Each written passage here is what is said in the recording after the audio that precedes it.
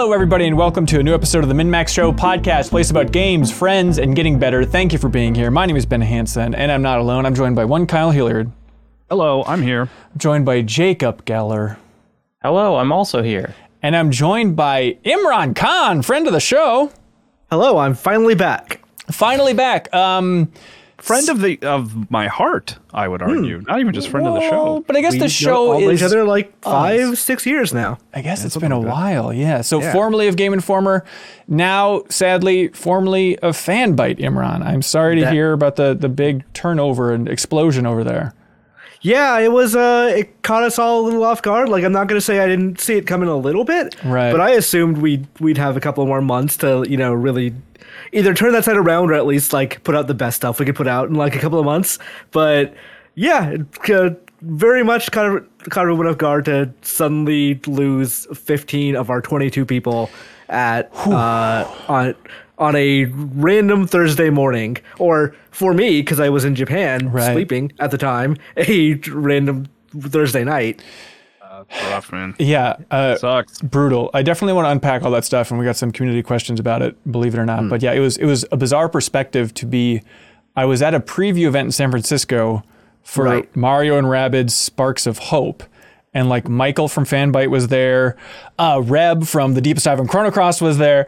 And so it was just a bizarre situation of like hearing about this explosion at Fanbyte, then just reaching out and then realizing, oh no, you don't even know that this happened yet. You're sleeping in a Tokyo bed right now and you're not even aware that Fanbyte has imploded.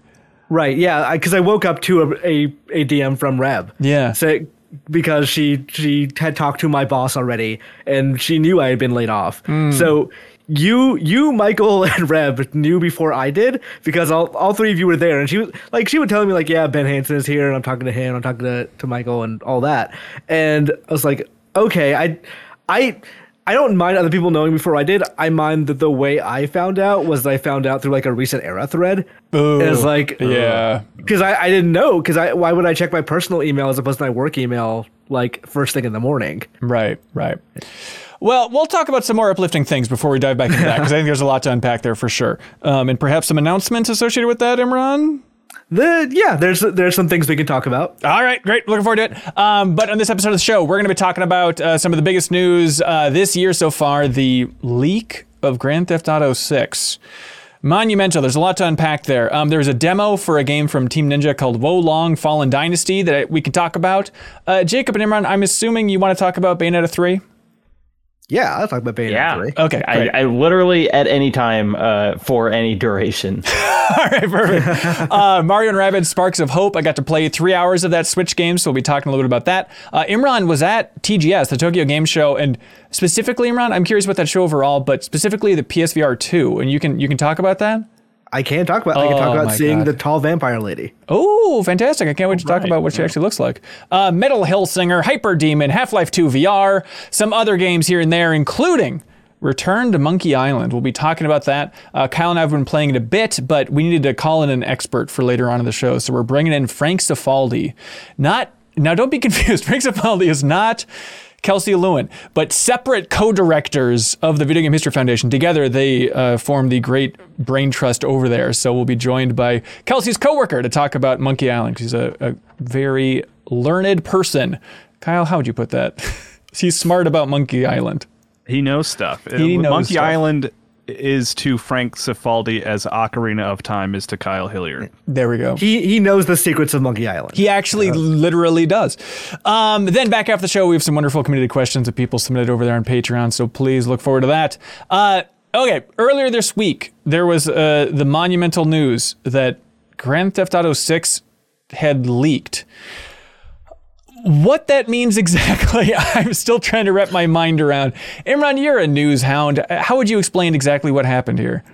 So, I wouldn't leak as an implication, like this is theft. This was somebody using social engineering to get into a Slack and take a bunch of assets that were just like posted on the Slack, because people are obviously collaboratively working together. Right. And take what I guess was the source code of the game and like manage to get what I think is probably the biggest example short of like the Nintendo or Capcom like Giga Leak ransomware kind of things. Right. Biggest example of asset theft that I've literally ever seen in the industry, especially for what is probably, not even probably, what is the biggest video game currently in development. Oh, yeah.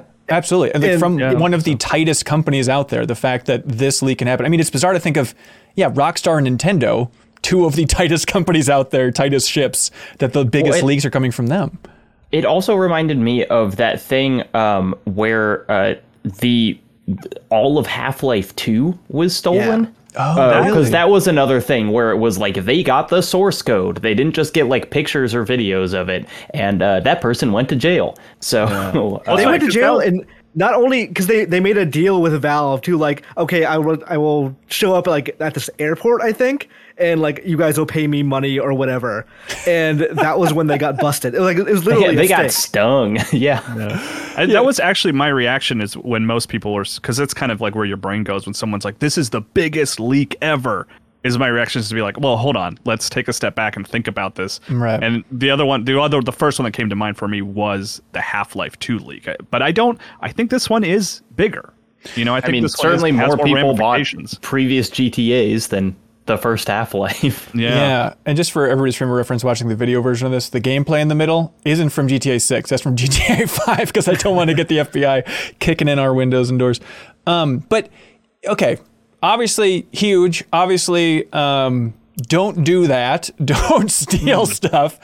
Don't sneak your way, right? They socially engineered their way onto their Slack, pretending to be, right? They got some approval to get in there, I believe. Okay, yeah. I'm really curious. Yeah, don't do that to the min-max Slack either, because we post some crazy stuff in there. Oh, man. We basically have GTA 7 rolling in there at this point. So it's a good lesson on 2FA of why you should use that, probably. Yeah, but it seems like it's, 90 videos or something like that? It's a lot of short clips of a very, very early in development version of GTA.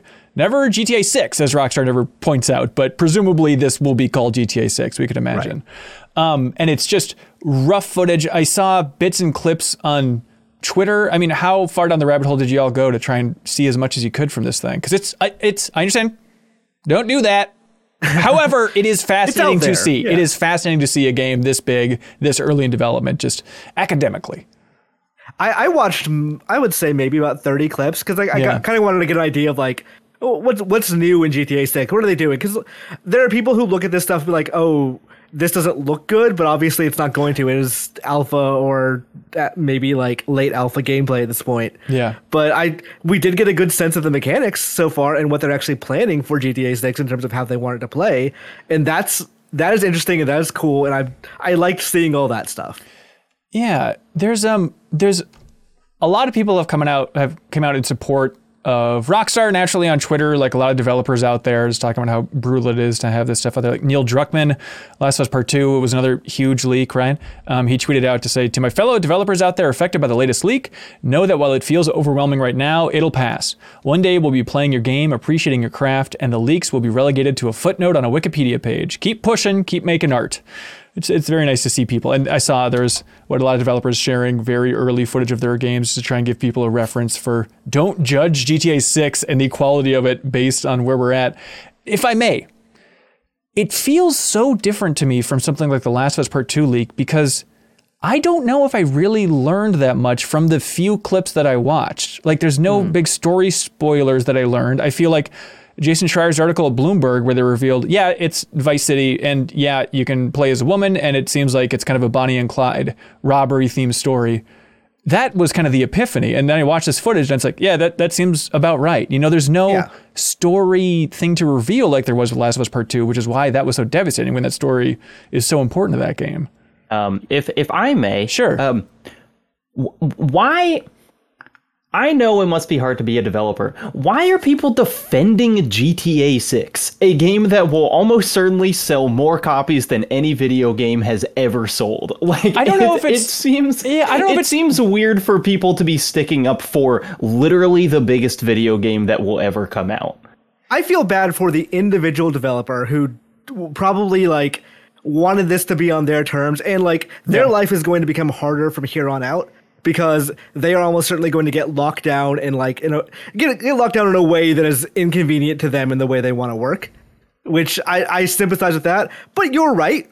this is an entirely man-made problem of, boy, we could have been looking at early release footage of video games for years, and this would have been no big deal. Whoa, Imran, this isn't this isn't. I forgot that on Hanson podcast I can't. Real quick, Imran, you can. It just makes extra work for Hanson, so that's okay. fun. Yeah, it's good. Everybody, I know. Like when Hanson was getting that sweet GameStop money, that was I didn't mind making him do that extra work. Right. Now it's just all from the Patreon supporters. So thank you for that. It feels like it's kind of I'm having to walk the line in my mind of like, this sucks for the developers, and I know it must, and I don't want their lives to be harder. But also, I do not feel that I owe the marketing of any video game anything, particularly not Rockstar. And so it's like, I'm sad for the people involved. For the game to be unveiled on its own terms, to me, is kind of a meaningless statement. Like the idea that it would be somehow ethically better if I watched a trailer for this rather than seeing the leaks, it is just not a stance that really makes sense to me. I mean, we created a culture around this, around the preview culture, essentially, of things should be revealed in a way that best benefits their marketing, in a way that best benefits the pre-order cycle. And I think that's why people are looking at this as if it's a tragedy, as opposed to oh, that's neat. I think this is not gonna. If it should happen to any game, it's good that it happened to Grand Theft Auto, where it literally does not matter ever. That thing will get revealed again in a year or 2 years, and the pre-orders will still go completely wild. It'll still sell 135 million copies at the end of the day. Yeah. It's not a big deal for that game, but also I think it's a good chance for us to actually sit there and say, yeah, we should be talking more about pre-release games and how they're shown. I think EA has been doing a fantastic... Yes. It's hard for me to praise EA for doing a good job. No, but they're EA doing is it. doing a great job with Dead Space and Skate and saying this is what games look like when they're being made. It's fine. This is not what it's going to look like when you're playing it. Just deal with the fact that not everything... when Marvel shoots a movie, it doesn't look like how it looks in the theater. It looks like people walking around on a green screen set and slashing at nothing. Yeah. This is what video games are like too. And I think it's going to be really telling. I mean, 2 years from now, if EA is going to keep up that strategy with some of their games, or if, hopefully they're getting enough credit for being this transparent about Dead Space's remake and Skate that they can keep this rolling. But I guess I don't have a sense of how brutal the internet is being about Dead Space and Skate. Even with GTA, I see everybody on Twitter being like, oh, those idiots online need to shut up. The game's going to look better than this. I just always feel like, where are you seeing these idiots? Where are you just going to the depths of Reddit to see stupid comments about this game isn't done? Really, it feels like, we're all collectively responding to a Reddit thread sorted by controversial, where it's just why would you do that? Right. I love one guy who becomes the Twitter main character of the day. That's right. I love the trend of developers in response are saying, hey, here's what my games looked like, or here's what Control looked like earlier or whatever. I wish they would do that without some idiot to dunk on. I wish that could just happen without someone being very stupid first that they have to prove wrong. It's my continual frustration with social media of just having the terms defined by the dumbest person in the world. Right. The problem is the terms are defined by publishers who want to cater to the dumbest people in the world, and the dumbest people in the world who are rightfully somewhat protective of their money, but they also have the loudest opinions. And those two things combining lead to a level of discourse that's you have two extremes that are talking to each other as if one is the larger party is victimized and both feel like they're victimized, and it results in a discourse that is just completely unpenetrable to everyone else. Impenetrable. Yeah. Kyle, I assume you had the same reaction as me, where you saw the footage and said, oh, that's further along than I thought. Seems cool. No. Oh, really? I didn't have the further along than I thought. I guess I really watched very little of it because I actually do, despite what everything you guys are saying, I'm kind of I just would rather see that finalized, very good Rockstar trailer knocking it out of the park without any spoilers. It feels like a spoiler to me to even know what the protagonist looks like. But Yeah, to me, actually, my reaction was kind of like, oh, this isn't as far along as I thought. Oh, really? No. I mean, it's weird to say. It's just fine. They can take all the time in the world that they want on that game. That's a game that if they release it in 2 years or 5 years, I don't really care. Whereas Zelda, you'd actually march to Numa's house. No, I'd take your time. If they announced tomorrow that Zelda was delayed like another 2 years, I'd be like, that's fine. Like, just make it good. What's your limit then, Kyle? I mean, if GTA 5 was 2013, what do you think? 20 years between entries, and you're happy for the developers? I just would rather it be good, man. I don't know. Like, it's not. I have so much stuff to play. I'm not hurting for a GTA right now. I like those being as big monumental events, the new Rockstar game. Right. There are people though that like only play like those big tentpole games, and they're like, why is it taking so long to play to get GTA come out or get GTA to come out? Because like they don't think about video games as a thing made by people, and they like for them it is. I play one game a year. It takes forever for these things to come out. You and I, we're former media, current media. We play everything. Honestly, Tears of the Kingdom, probably my most anticipated game right now. If they announced tomorrow, we're actually delaying another 3 months, I'd be like, okay, I probably wouldn't have noticed anyway. Yeah. Well, hey, GTA 6, everybody, just please do what Jacob Geller's asking. Just pre-order it when that option goes up, and really, let's help promote these folks, please. But it's a fascinating saga. We need to protect the Rockstar. Hauser needs your money. Hey, so Wo Long Fallen Dynasty, it's confusing. This game was announced during an Xbox show a while ago. This is a Team Ninja joint. Then with the last day to play, they announced another game from Team Ninja, which was Rise of the Ronin, that's coming 2024, that I believe is PlayStation exclusive. Sony is funding it and helping to work on it, so I believe so, yeah. Okay, and then now the demo has been released for Wo Long Fallen Dynasty, which is technically multi-platform, and this is Team Ninja's game for 2023.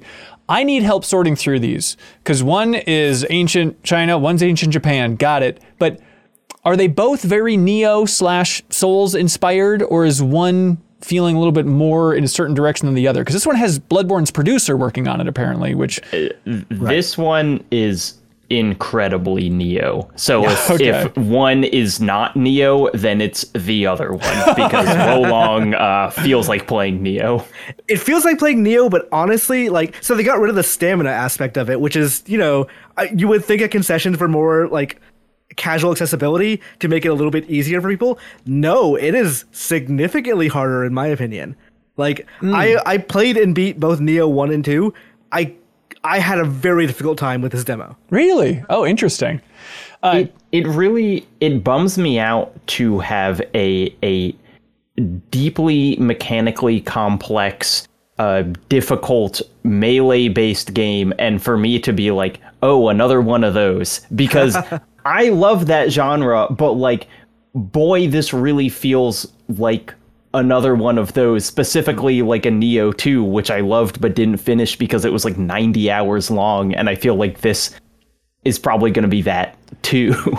Yeah, it does feel like they've decided that Neo is their own Souls, which is reasonable because that is a successful game that is very Souls-like. And this, I would say this is what their Sekiro of a Souls would be like. But okay. It almost kind of misses the point a little bit. It's not bad in any way, but they're leaning so hard into the massacre. Literally the PR for this game says it is a massacre title. That's the word they use. Massacre? Massacre, masochism? I missed that. I get it. It makes sense, but I didn't realize that was a new term that we're throwing around now. Everyone's saying it's a term just nip it in the bud. Yeah, no more. Masochist hardcore, right? Yes. Is okay. I like Souls-like better. I guess they're trying to apply their own branding to, or just not even their branding, but it is what they've done with this one is they've made enemies a lot more aggressive than they were in Neo, where they were already pretty aggressive, and they've shortened the parry window by significant amounts. So if you were someone who is very good at parrying in Neo, which could be a broken thing if you were good at that, that doesn't work as well here. You have to be on point to get anywhere with that mechanic in this game. And honestly, I have a very difficult time just dodging and hitting, which is like also my soul's bread and butter of just backing off and waiting for my opportunity. This one is so much harder about that, which maybe this is like them balancing that, putting out this demo, seeing how people feel about it, and then adjusting those windows as time goes on. But wow, when this game comes out, I legitimately don't know if I'm going to have the patience to play it.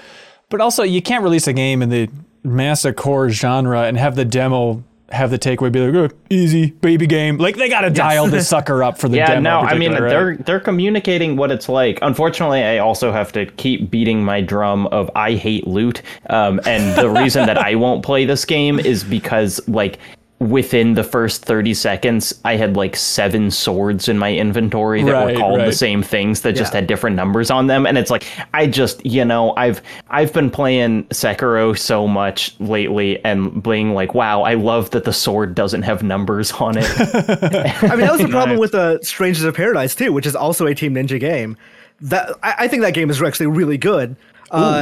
I don't like picking up a new shirt every 3 seconds. Yeah, that was ridiculous. And then like having to go to the menu and like putting it on, like auto-equipping or whatever. Even auto-equipping is not fast enough because I keep doing the stuff. So the end result is I just don't do it and I don't engage the system anymore, except for like brief moments between every level. And I don't think that's what they want me to do, but I don't know what they want me to do. It feels like design that's meant for someone who loves micromanaging but also wants to take constant breaks from the action, which doesn't feel compatible with the game they're making. Yeah. Kyle, did you dig the demo?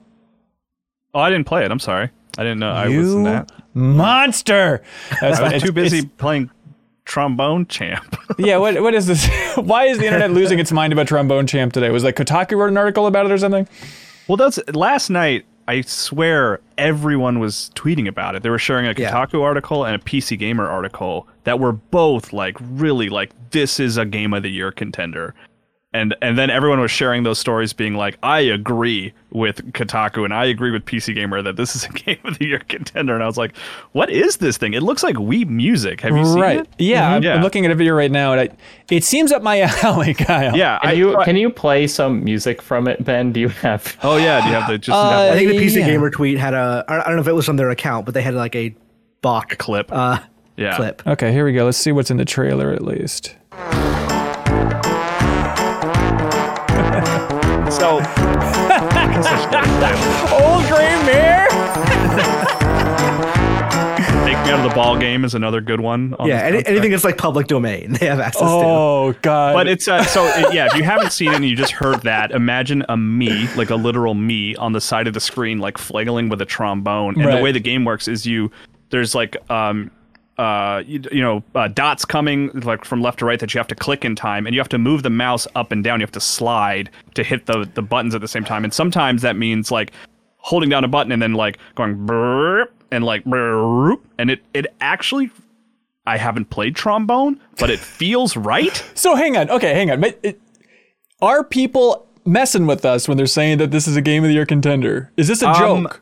No. It's a fun rhythm game, and the thing that's funny about it is like if you're missing the note, your note sounds flat, and you can kind of go up and down, so it makes the music sound very funny. And that's like cool, solid rhythm game mechanic. But then on top, there's a layer on top of it where the game is very funny. Like you unlock these cards that give you details about famous trombone players, and every single like bio shares how many hot dogs they could eat in one sitting. Okay, it's like. And then like all the hints between like songs are just completely made up gibberish about trombones that are all very funny. And then like even the start screen will change sometimes, where it all of a sudden kind of feels like a horror game, and then you like start playing Take Me Out to the Ball Game, and it's just this goofy weird thing. It's very like, it kind of has like a Rhythm Heaven vibe to it. It's just silly. All right, Trombone Champ, you got me. I'll play it. I like that the title is like, well, guitar is hero, so obviously a trombone would be a champ. Right.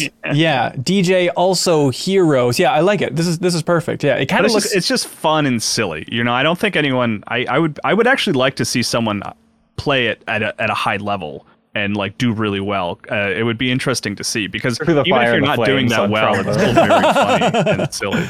I was watching, like, apparently, I don't know if it's a mod or like an option, but there's like a tilt control option. So people just like trying to like tilt control a trombone like up and down is the funniest thing. Yeah, I will say Steam Deck, you have to use the mouse touchpad, which like isn't great. So I switched over to mouse, and you can use the mouse to move up and down. Then you can press any letter key on the keyboard to like initiate the note, and that feels a lot better. Seems great. Trombone champ. Everybody run, don't walk. I feel bad for not talking about Bayonetta 3 more on this podcast. And they released, an 8-minute video, close to it, showing off even more about this thing. Kyle, start with you. Where do you stand? Why are you asking me? Because I know where Jacob and Imran are at. But I assume, this is the entire theme of the episode, Kyle, is I assume we're on the same page of having a fine time with Bayonetta, but I couldn't tell you a single thing that's popping about Bayonetta. I played 1 and 2 a little bit, never beat them. So I take it away, Imran and Jacob. All right, I finished 2 and I still couldn't tell you much. Bayonetta 3, where are hype levels at for you, Imran? And what'd you learn from this big deep dive they just did? For me, hype levels are like relatively through the roof in that I love Bayonetta. I was one of the first people in the world, I had the shirt to prove it, one of the first people in the world to finish that game on the hardest difficulty. Like, it is... Wait, you got a shirt? I forget why. I think Sega sent it to me. Wow. I don't remember why or how I entered that. Like, Does the shirt say nonstop infinite climax, the name of the difficulty? It says like it's a Christ. Scarborough Fair shirt. Oh, okay. Like it just has the names of the guns. But You like, proved that, by the way. what was that? How did you prove to them? I that you don't beat remember. it? I think I sent a picture to somebody. It might have been like Penny Arcade was doing Nintendo it Power through Magazine? Sega. Like, I don't remember. I think it was Penny Arcade. Maybe that might make sense. Interesting. Weird. But like, I love those games. I love learning them. I love getting better at them. I thought Bayonetta 2 was easily 2014's game of the year, and I was like baffled that everyone chose Mordor instead. Yeah, we're going to go with Mordor. I still will fight that. I think it was Bayonetta 2. But like 3 is a lesser height. 3 is like, okay, I don't really know who is like working on this. Is this like still Kamiya? I know Hashimoto has left, so like, And he was the director of 2? He was director of 2. Okay. Like, it is, when I see this game, I'm like, cool, that is Bayonetta. I bet this game is going to be fun. But it's a lot of just me going like, I bet this game is going to be fun because the previous 2 games were fun.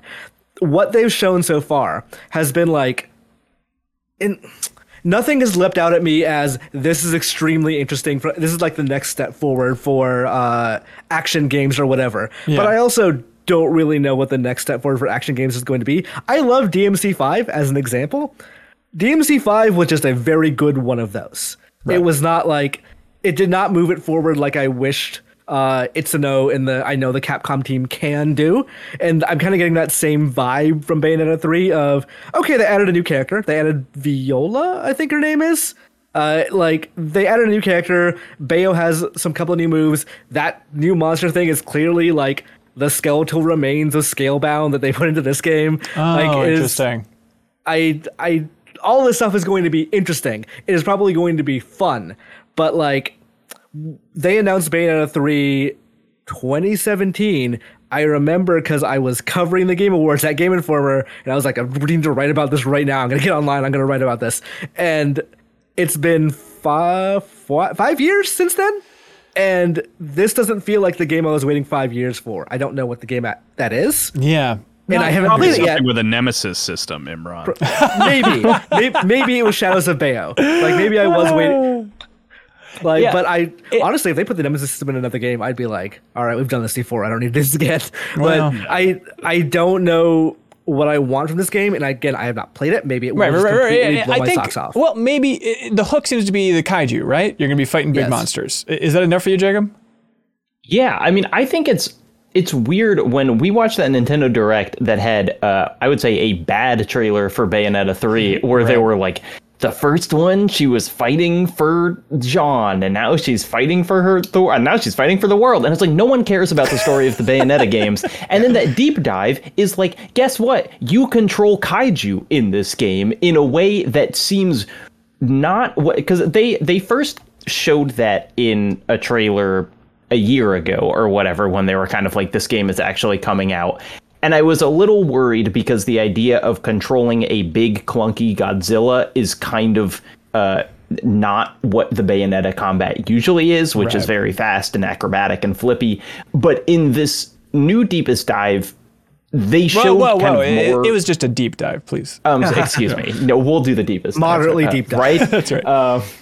They showed more of like what the combat actually looks like when you're summoning these things, and it's really cool because it's not that Bayonetta becomes Godzilla, it's that like she is still running around on the battlefield at the same time as there's a Godzilla, and you're kind of both doing moves in conjunction, and so she kind of remains vulnerable. So I agree with Imran in that it doesn't quite look like a quantum leap, and not the game, just the idea of a quantum leap. Right. And Platinum has kind of been in their flop era for the past couple of years, but like it's gonna be fun. If they screw this up, it's like a huge fumbled ball, just because like the fundamentals of Bayonetta are so fun that you would really have to veer off in some bad direction to make it great. Yeah. October 28th. That thing's coming out soon. So everybody, get ready for it. I'm still struck by that idea of, they announced Project GG from Platinum, which also seems like it's about kaiju, so it's weird to have two games that are about big scary monsters. Oh, you see, Kami is a nerd. Oh, I see. So, like, he wants to make that Ultraman game he's always wanted to make, so they're just going to do it on their own. But, like, again, I like Jacob said, it's Bayonetta in conjunction with the big monster on the side, which was literally the premise of Scalebound. Right. So I do think they're just reusing that work. Yeah. Thematically, at least. Yeah. That's cool. I'm excited to hear you all talk about Bayonetta 3. I don't know if I can get into it, but I'll give it a whirl probably at some point. Some game that I did give a whirl to was Mario & Rabbids Sparks of Hope, coming out damn close to Bayonetta 3. It's coming out October 20th. Went out to San Francisco for a big preview event. I was very flattered to be included with that, not as part of Game Informer, but just little old Min-Max going out there, so that was fun. We got to play 3 hours of this, the sequel to Old Kingdom Battle, which, Kyle, I assume you and I are on the same page of going in a little skeptical and then playing Kingdom Battle and being like, this is good. This is a lot better than I thought it was going to be. Yeah, I never finished Kingdom Battle, but I enjoyed it. Kyle, and that's even and saying that as someone who's not super into that genre as well. So it's fun. It also gets very hard at the end. Ooh, okay. Yeah, I also didn't finish it, but going into Mario & Rabbids Sparks of Hope, basically we played the opening hour, and then they jumped us ahead a bit, and we played another 2-hour chunk roughly. But really, really, really impressed by it. I really had a great time. Like that level of skepticism of like, remember with Kingdom Battle, where it's like, oh, Mario & Rabbids, I don't know, an XCOM clone, sure, we'll see how it goes. And everybody played it and said, oh, this is better than I thought. I feel like even with that expectation of Kingdom Battle going to Sparks of Hope, I'm like, oh, this is now better than I expected based on my experience of playing Kingdom Battle. Is anybody interested in this? Where's everybody's expectations level? I really loved Kingdom Battle. I thought that game was great. I thought the Donkey Kong DLC was somehow even better. Yeah. I really am excited about this game, and like we mentioned, my partner Rebecca was also at the demo event, yep. and she was telling me like this thing somehow is even better than Kingdom Battle. That like they made all the right improvements. She told me some things that I'm a little skeptical about, but those are presentation things. Like visually, or so at the I've never seen this event? embargo, so I don't know what is mentionable and what isn't. Embargo's fully lifted.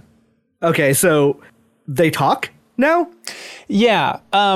They do talk. So wait, who talks? The Rabbids. The Rabbids talk. Also, but like Mario and pals don't really talk. No, standard Pratt? amount there. Chris Pratt. But they also have like. Do you remember Beepo, like the kind of cursor robot that you move around? Oh, we all remember Beepo. Well, Yeah, Beepo belonged talks to now. The very memorable character in the opening cutscene, who I assume it plays a major role in this game. That's right. And then Beepo also made like another AI, and that AI also talks. Here's why I'm the worst person in the world to talk about this aspect of Imran. Because right when I booted up the demo, I was like, let me just go into options and lowered all of the sliders except for music because we were capturing this, and we have a special video coming up that's all about the soundtrack for this game because it is so damn good because the soundtrack is Grant Kirkhope, GoldenEye, Banjo-Kazooie, 1,000 other games. He composed the last game as well. So he's continuing work on this. But then they brought in Gareth Coker from the Ori games, co-composer of Halo Infinite, Immortals, Phoenix Rising, Kyle's favorite. And then the legend herself, Yoko Shimomura, one of the most legendary composers in the game industry at this point. I mean, Super Mario RPG, Live Alive very recently, Kingdom Hearts, Final Fantasy 15, Street Fighter 2. I mean, she has been absolutely everywhere. And so we're making a video that'll be up on Friday on YouTube, and we're going to be streaming it on Thursday, where I wanted to capture all the tracks that I could and then have a competition on MinMax's Twitch channel to see if people could guess who composed which of the tracks is the overall idea. So basically, long story short, I'm not able to comment on how annoying the talking was in front because I muted them all immediately. I don't know that I'm going to find it annoying. I'm going to find it surreal, for sure. Yes. I think that's fair. It is weird when you're used to, everybody else is kind of doing standard Nintendo stuff, and then you just have some spunky rabbit and their Rabbid Peach being like, I don't know about that. Or it's like, what is this? What is this little battle? I don't think they even talked in the animated. They had a show on like Nickelodeon. Yeah, they were just they were minions. They just talked like minions and said like nonsense. All right. I worry. I mean, are minions them? Like, weren't Rabbids around before Minions? Okay. Oh, yeah. But there are people at Ubisoft who are very bitter about that, by the way, who are like, this was our thing. They just straight up took it. Well, especially it's weird thinking of like Mario, because he's the perfect straddler now, because Mario's in bed with Illumination and the minions, and also Rabbids. Like, he could bridge that divide if he just got their hands unclasped. And can you imagine the Facebook memes if a Rabbid met a minion? Minions are like kind of loosely based on the mice from Cinderella, and there's like a line you can draw there. Like, we don't have to, who came up with the annoying little yellow scientist creatures first? I don't know. The point is, ladies and gentlemen, Sparks of Hope is good, though. Like, I hate to open it, but at least based on this preview that I played, we'll see how the whole thing actually Are there together, any major like gameplay things that you can say, like, this is different from the first game, or does it just play like a more polished version of the first game? The wild thing is, I love XCOM Enemy Unknown in particular. Tactics overall, it's not a genre that I really love. And I'm sure some people will be annoyed by this, but I think there's enough depth where they'll still be on board in general. But it feels like they're going out of their way to hide the tactics in this game. They're like burying it for like, yes, it's a tactics game, but you could play this for a while and barely even remember that it's a tactics game because they removed like the grid from the board. So now it's just kind of like a radius, right? It's like, okay, you can run around and find cover whenever you want. And the weird thing is like, there's no timer or anything when you're running around. There's the space where you can get to, but you feel like pressure, like a very strategic kind of way, right? Of like, okay, I can only move for so much time before they lock me down in the spot. It's like, no, just run around wherever, find the best move, have fun. And you can do so many moves before your turn is over. I mean, there's stuff that's like, okay, I'm going to run from behind this cover in the battlefield, run over here, get a team jump from my enemy where now I can control in the air where I'm actually dropping to, drop over here. Then I'm going to slide dash into a bomb, which will dismantle it. Then I pick up the bomb, throw the bomb at an enemy over here. Then I can run over here, use my special ability over here, and then I can actually shoot my gun over here, and then that's what ends my turn. Like, you can do so much, and then they have a little pop-up at the beginning that says, quote, this dimension works differently. You can't move after you shoot your gun. It's like, okay, sure. So whatever, it's like when you shoot your gun, that is overall the end of the term. But I think they even allowed for more creativity and just, you can pack so much in, especially new characters like Edge, who's like Ubisoft's new original edgy rabbit lady. But she can like dash 3 times, and it's just like a free way to attack. Like, you don't have to stop your turn at any point. So you just run around, get to the enemies you can, just dash through them 3 times or dash through different enemies, run back, then launch over there. It's surprisingly active in a way that's really fascinating but bizarre, because it opens up and you're like, in the opening of the game, you're outside of Peach's castle, just running around in the garden and whatnot. And it feels so close to like a Super Mario 64 that it just becomes like an uncanny platformer valley, because like, I should be able to triple jump here and I can't because it's a tactics game. But like, the way you're running around and you directly control Mario now, or your main character, compared to in the last one you controlled Beepo technically, like leading him around the battlefield, or like the overworld area. And so it's so bizarre to have direct control of Mario, but then not be able to jump because the rest of it feels just like such a high budget Mario production. So it's really fascinating overall. There's also, they added a lot more variety to like the overworld areas. I mean, you'll be going to, what is it called? Like Winter Palace is like this snow themed area that's almost like a Luigi's Mansion level where you're going in and solving puzzles in there. And there's like ghost house style doors, but all of these kind of overworld areas, they've packed in just a lot of variety and a lot of quests. And like literally you have a map now of all the areas and you like unlock fast travel points to get from area to area. Like, tactics, it's a tactics game, but it is just bizarre how that's kind of been bumped down the ladder a little bit. I mean, to the point of they've added more progression for everybody. You get sparks, which are the fusion of Lumas and Rabbids, and you can upgrade those sparks by feeding them star bits, just like in Mario Galaxy. It doesn't have the animation, though, of like the star bits flying in like Galaxy did, which was always really satisfying. It's just all through menus, which seems like a mistake. So yeah, higher progression. So also it feels like, oh, this feels like the best type of Mario RPG we're going to get. It's just a lot packed into this thing. Yeah, everything you're saying, like except for the star bits part, that's a huge mistake. Huge mistake. Everything you're saying sounds great. Honestly, like that to me doesn't. The order of implementation thing doesn't sound like a lesser tactics thing to me. Yeah. It just sounds like they are trying to not obfuscate it, but trying to casualize it a little bit so people can like get into it. Because I think some people see grids and their mind just glaze over. Yep. They don't want to do whatever this thing is asking them to. But like between what you're saying and the Nintendo Direct showing a couple of weeks ago, something, the Ubisoft Forward showing, that was it, where they were like, it was pretty much straight up a Vandal Hearts level of like being on a train next to a giant wiggler. Yes. Like that is what I want. That is like the best parts of that original game. And those are like some of the best parts of tactical RPGs is trying to make that desperate last movement to just end this battle to as quickly as I can. And that's what I think made the original game so good was, yeah, it wasn't that hard to really finish a battle, but to finish it cleanly and to finish it quickly were exponentially more difficult. And I think I'm really excited to just do more of that, to like think of this game as, yeah, I can beat this guy in chess, but how fast can I beat him? Right. And they have different objectives for some areas. Like, okay, this area you have to get over to the end. I mean, kind of like an XCOM 2 situation. I'm trying to remember if XCOM Enemy Unknown, you also had those where you said to get to the spot to accomplish the mission. I'm curious to see from like the tactics hardcore community how they approach this thing, if they can break it wide open. I feel like they've added enough complexity in the tactics that I don't think you're going to be turned off. It's not simplifying it, it's just adding so many other elements and like raising all the levels from the other stuff in this game that hopefully it'll approach and, you know, engage a bigger audience. But they said in this presentation that 10 million players have checked out Kingdom Battle. Which I was trying to remember. It got cheap for a long time. Like, it got cheap fast. And did they have like a free weekend or something? I feel like there's some catch to that. Almost certainly. I'm sure there was like a Switch Online. One game with Mario in it that dropped below $60 at any point. Yeah, for sure.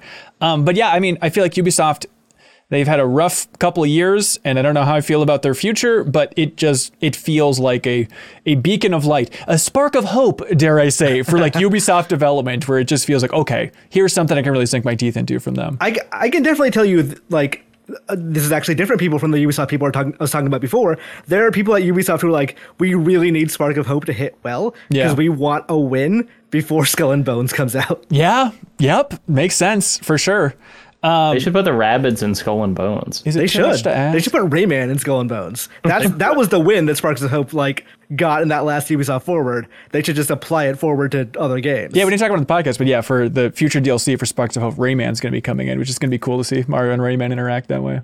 The game whose name I can't remember, that it was a sword fighting game with the different eras, like Vikings versus Samurai. Well, who can forget? Honor. Yeah, For Honor. Yeah. Yes. They put Rabbids in that. So. Oh, that is right. God, I that forgot game is about still that. going. They're still making updates. Is that that's not a bit? They did that? They really did that. I think it was an April Fool's Day thing, but it was like a playable thing where they were in there. Oh my gosh. Little bullet point too. There's no multiplayer this time around in Mario and Rabbids. Last time it was like I didn't realize there's multiplayer in the first one. Yep, I forgot about it as well. But going back and playing it on the flight back, I was like, oh, geez, yeah, I guess there's multiplayer in here. So yeah, no multiplayer this time around. But yeah, I'm curious to see how this thing lands. But I'm very optimistic about it. So it's coming out October 20th. Imran, you went to Tokyo, for God's sake, the Tokyo Game Show. We talked a lot about Like a Dragon Ishin before, Street Fighter 6 a little bit before. What do you think was like game of the show over there? For me, so before I do any of this, I want to say Please. Sega flew me to Tokyo. So keep that in mind when you listen to me talk about any of this stuff. Okay. But my game of the show was probably Street Fighter 6. I think every single time I play that game, it is my game of the show. It is better and better every time. Like they are working on the builds, they are working on the character. It just feels so good to play. I am far from a fighting game scientist. I'm not even someone who really plays fighting games that obsessively, but like I know the difference between what feels good and what doesn't. And Street Fighter 6 feels so much better than 5. It feels like an entirely different game. I can't in a year, like next year has like Starfield, it has Zelda, it has so much stuff just jam packed into its scheduled calendar year. Yeah. I think there's a legitimate chance that like people might be talking about Street Fighter 6 as game of the year next year. Jesus, red hot. Wow. That last trailer, that World Tour trailer, that was awesome. Like that tease early on of seeing a character run around some sort of back alley overworld style thing, and people are wondering like, is this going to be like Yakuza? Like what is happening in between this here? Yeah. It is going to need more rain though if it wants to compete with Tekken 8. Yeah. Yeah, can we get some reloading muscles? Yeah, come on. They're not even trying. But yeah, that World Tour, Imran, did you get to check that out at all? I didn't get to check that out. I did talk to the directors Nakayama and the producer Matsumoto about that a little bit. Yeah. And they said that their main aim with the single player is, yeah, we could do the animated movie thing again. People didn't really like that last time, but like it's easier, quote unquote, or not to quote them. It's like it is an easier thing to do, but we wanted to make a mode that teaches people what's good about fighting games, what people love about fighting games, like not just winning or losing. It is like getting better, how to play a fighting game and actually enjoy it. And I think that is a very smart idea. I really can't wait to see how they pull it off. Yeah, but I've heard so many developers say that before about fighting games, where that just means like really thorough tutorials. Whereas this is like, oh no, you're running around in a world and fighting the original crew from Street Fighter 2. And so it feels like it's going to be in a more fun package, a more silly package even. Yeah, they want to make a generation of Street Fighter fans that was like our generation growing up playing Street Fighter 2. Right. Like the first time you see, oh wow, this is something I've never really seen before. You can't really have that moment again with a Street Fighter 6, but you can create a new group of people that are like, oh, I see why people like this. I see why like people watch Evo and they get hyped watching IDOM like pull a run through the loser or through the losers bracket. Like this is, I've only played like bits and pieces of this demo. Just like I've not really ever sat down and really like, I would not call it labbing in any sense, but I would say everything I've played has been so fantastic that when this game comes out, I want to become one of those Street Fighter sickos. I want to be one of those people that like understands the difference between the frame data of Ken's Shoryuken and Ryu's Shoryuken. That's like amazing. This is like you're getting a lab coat shipped to you from Amazon right now. Yeah, almost certainly. I'm gonna get either a lab coat or a straight jacket. Either one is like how I feel about this game at this point. Jesus Christ! All right, Street Fighter 6, everybody. Did you get to play the PSVR2? Yes. I mean, that's huge. What a get. Thank you for being on our podcast to talk about it. Yeah, I played it with Resident Evil Village with the VR mode. Okay. All right. Yeah, I forgot that they're adding that to it. Okay, so PSVR2, the whole next generation thing. How's it feel? How's it feel to slide that sucker on your head? So I have a couple of VR headsets, including the PSVR on the Oculus and the Oculus Quest. And like, I'd say the PSVR, the original, is probably the most comfortable one of the ones I own. It's not like the technologically best one, but they know comfort. They know how to make like ergonomically that thing fits right. It feels good on like your head. Doesn't feel like it's weighing you down. This feels like 10 times more comfortable. Like it genuinely feels like, oh, they spent time making sure this thing feels better than the Quest to wear. It is still a wired headset, which is I think might be a deal breaker for some people. But it is like so many fewer wires now. It is previously you had like 3 wires coming like with a headset and like all that stuff and going to a breakout box. That breakout box went through the PS5 or PS4. that was a huge cumbersome process that was annoying. This one's just one USB-C cable from the headset to the console, and that's it. That's and nice. Yeah, you can use whatever length cable I assume you want, so you can stand up and move around. It's not going to be that big a problem. But like in terms of you put this thing on, they made it intentionally so you can see outside from it now. So it's not like completely blocking your vision. You can like you're not going to like trip over your cat while you're playing this game. Wasn't the whole idea they had like cameras on the front so you can do that see-through pass-through? You can do that vision? too. So like that's weird to double up on that.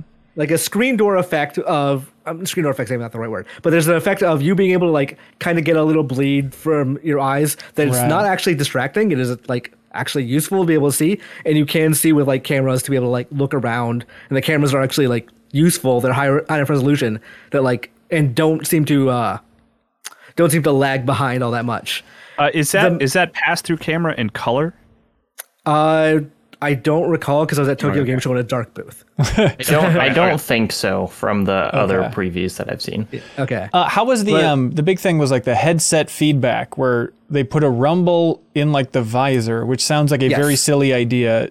Did you feel it? So there's like a part where Lady Dimitrescu, the very tall vampire lady, who they very much encouraged me to like look how tall she is, and like that's their thing. She puts her hand on the side of Ethan Winter's face. Yeah, she puts her hand on the side of Ethan Winter's face, and you can feel it. And like on the side, that's like across, like around like the side of the headset. So like about the size of the headphones here. There were times that like things would go flying past my head, and you could like it would vibrate. There was a part where a window broke and the wind came, and you could feel the wind like coming over your head. What? Yeah, that's wild. It didn't feel like wind. It felt like a sensation. Yeah, it's like the DualSense, effectively, right? Like and I imagine eventually it'll get like as rote or as unused as the DualSense features are. Yes, yeah. But like at the time demoing it, it was very cool. That does seem neat. Yeah, I was so they released a new video on Wednesday with their new slogan, PSVR2, feel a new reel. So if anybody's interested in feeling a new reel, check it out, please. But I was a little bit worried when they're running through the features, and like the third feature that they highlight in the trailer is foveated rendering. I was like, okay, we're at a point where who's like on the fence, and they see, wait a minute, foveated rendering, sign me up. I will say, like, with the new headset, the higher resolution, and with better graphics, we're getting to a point where, like, I think the technology of VR is kind of matching the potential of VR. Okay. That we're actually getting to, like, I like the PSVR in terms of how it was supported and how comfortable it was, but, like, it was lower resolution, and the graphics were not, because you have to render something twice, once for each eye. Yeah. And I think this looked like Village. It looked like what I played of Village on a TV screen. And it looked good, like wearing a headset. So I didn't like playing Resident Evil 7 in VR. One, it made me motion sick. Two, it just didn't look as good as the actual like playing the game on a TV screen. This was fun. I could see myself playing this as a main version of this game. Yeah, that's sweet. Yeah, I mean, I continue to think about it. I'm very excited for the PSVR2, even though I haven't touched it. But like, you know, my PS5 is now has basically the same specs as my desktop computer, which is what I use to play like Half-Life Alyx and stuff. And it's like, if VR games never look better than that, I'm pretty much fine. It looks good enough that I can be completely immersed in it, and knowing, you know, that they can make things specifically for a PlayStation and not for every possible PC. I really think they're going to be able to get some crazy stuff out of this if they have developers who are kind of given the time and money to do it. Yeah. I was pretty bummed out seeing that it's not going to be backwards compatible. Yeah. That's surprising. And I know this is very niche, but I feel like there's so many PSVR games where I borrowed a PSVR a couple times and played a couple of games, but there's still a handful that I never went back to. And now that idea that, I understand it's a technological hurdle, but I feel like when you're dealing in the VR space, you need to have as much software as you possibly can. You really need to support the hell out of this thing. And it's such a weird decision. What other than Astrobot would you really want to play from last gen? There's Iron Man. I never played Iron Man. Oh, that's Iron a good Man's one. a good example. Yeah. I was going to say Monster of the Deep as a joke, the Final Fantasy 15 fishing game. So this is genuine. And also, real quick, not a joke, Resident Evil 7. Yeah. Like, I would say Hitman. Yeah. Hitman is like a surprisingly good VR. Like they could update all this stuff. 'Cause, like the new technology that they're using in PSVR2 is more similar to VR headsets like the Rift and the Quest in terms of like the way the tech works. Yeah. That it is very easy to port all that stuff now from like hypothetically, let's say Half-Life Alyx, from the Vive to the PSVR2. So if those companies that are still around want to like update those things, it shouldn't be that difficult. Well, Again, relatively. all relatively speaking. Yes, yeah. Like it is Also- everything's difficult with game development, but Yeah. yeah. Also, Jacob, there's the free Last Guardian VR experience. Ooh. That's true, which almost certainly will not get updated. So that one, I've changed my mind. Genuinely, I though, feel like it's one of those things where it's like everyone wants backwards compatibility and then never uses it. I hear ya. that like backwards compatibility in general is just one of those things that like people request much more than they actually take advantage of. Genuinely, and this sounds like a joke, but I swear it's not. I really wanted to finally play the Groundhog Day game. Groundhog Day, like father, like son, which was only released on PSVR and just no one ever talked about it. But I want to experience that thing. I don't think is that true? Only PSVR? Are you I sure? about believe so. I don't think it ever came to anything, did it? Pretty sure it's on Oculus. But I'm having Really? deja vu of this exact conversation we had at Game Put Informer. your little hand in mine. It's on more things. Exactly than just my point. PSVR. Exactly. It might- launched on PSVR. I was gonna say, Okay. it might have launched on PSVR first. Yeah. Oh, God, yeah, you're right. All right. Well, maybe it's less special than I imagined, so maybe I could just put it on the I Oculus tried to system. tell you to buy a Quest 2 headset before the price went up, Hanson. I sent Yeah, you I a wasn't DM listening. and you dismissed me. Speaking of which, the rollout for PSVR 2 so far has really been perplexing. I feel like we are well past due for like a state of play fully devoted to the PSVR 2. It's just been like pockets here and there. Here's a PlayStation blog post. Here's a game during a state of play that's PSVR 2 supported. It's just been like this hodgepodge, whereas you lose track of, wait, when is this thing coming? Have they announced the price yet? I feel like I just need the core messaging splash of PSVR 2. Here's all the games, bam. And they haven't revealed the price, haven't revealed the release date. I assume that big state of play is coming, right, Imran? Do you have any thoughts on like how they're going to announce this? I think there's two major factors. One, I don't think the games are ready to show because thus far they've not shown a like PSVR 2 original. They've showed like Horizon, I guess, as like the The Call original of the game, but Mountain. like Yeah. they've not. I think what they probably want to show is like whatever Team Asobi is working on. Yep. Of like the next Astrobot, whatever. Mm-hmm. The other thing is, I bet that price is going to be real high. Yes. I bet it's going to knock our socks off when we hear it. They're probably trying to get as much marketing in front of you as possible Yep. before they announce that thing and you write it off in your head. Yep, I think that's exactly what it is. They're trying to butter you up. So the last one launched at $400. Do we think we're going $600 for this? I think I have seen people suggest, like people who would know, people suggest that like the bill of materials in this thing could warrant a $700 price. People are going to lose their minds. That's the if it's cost that of a high. PlayStation. Yeah, I mean, 3, if depending on the if game. it's above 500, I feel like people. I mean, no matter what price it is, people are going to be mad. I was thinking 500 is like the upper cap on this. I think thing. they take a loss, just like sell it at like 500. Yeah, boy, who knows? But yeah, we'll I mean, see. that index is pretty successful, right? At like 1,000. Is it? I don't know. know. It's like, oh, I It's like- really don't know anyone with an index. Yeah. Well, you know one person, but Okay. I have it's an not me. index, It's but not they me sent to it be me, clear.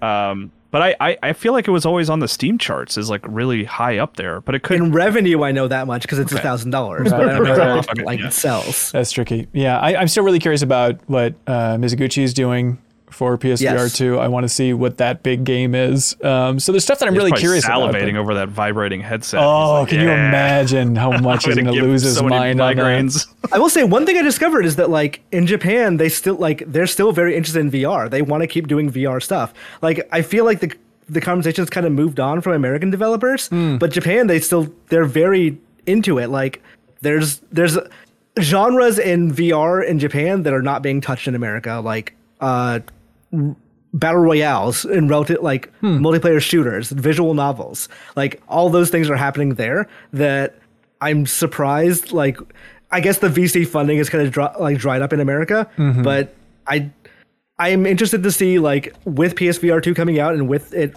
most likely going to be at least a mainstream success on the scale of PSVR 1. Yeah. I want to see if like maybe they can bring some of that momentum back. Another game, saying visual novels just reminded me of it. Another game that I want to play in the old PSVR library is the Penn and Teller game, where it's Penn and Teller VR, frankly unfair, unkind, unnecessary, and underhanded, where one of the modes in that game is you just play as Penn Jillette sitting in a room, slowly turning the pages and reading all of Moby Dick. They just like modeled all of Moby Dick in VR, which sounds cool. There's also, I think, Durasane. That's PSVR, Oh, right? yeah. That's The basically Miyazaki a point game. and click. Yeah. I think about that game a surprising amount, actually. I'll think about it every couple of months and be like, why am I thinking about that game? I think it's because, Kyle, this sounds like a diss, and I'm not trying to make it seem like a diss, because you and I are on the same page about basically everything. But I think you like feeling like that little bit of like, I've played a From Software game that other people haven't. And you kind of like that little high and mightiness of it. There's a little bit of that for sure, Yeah. but I also have like, because it's VR, I have weird like vivid memories of the sort of, because you just spend so much time walking around the school, and I was like, man, I really felt like I was hanging out in that school for a while. Hey, Metal Hellsinger is a game that came out recently. This is the kind of, it's basically 2016's Doom, but with a musical bent to it. From The Outsiders is the name of the developer, and then published by Funcom. But Jacob, this seemed up your alley based on the demo, and how does the whole thing land for you now? Indeed, it is up my alley. Okay. It's funny. There is another game that came out last year, maybe, called BPM, Bullets Per Minute, that is exactly the same concept of a first-person shooter with a metal soundtrack where you do things in time with the music. I brought this up to the developers. They were not happy about the comparison. They're just like, I'm sure- sometimes yeah. games ideas are just like the same. Right. Sometimes it happens.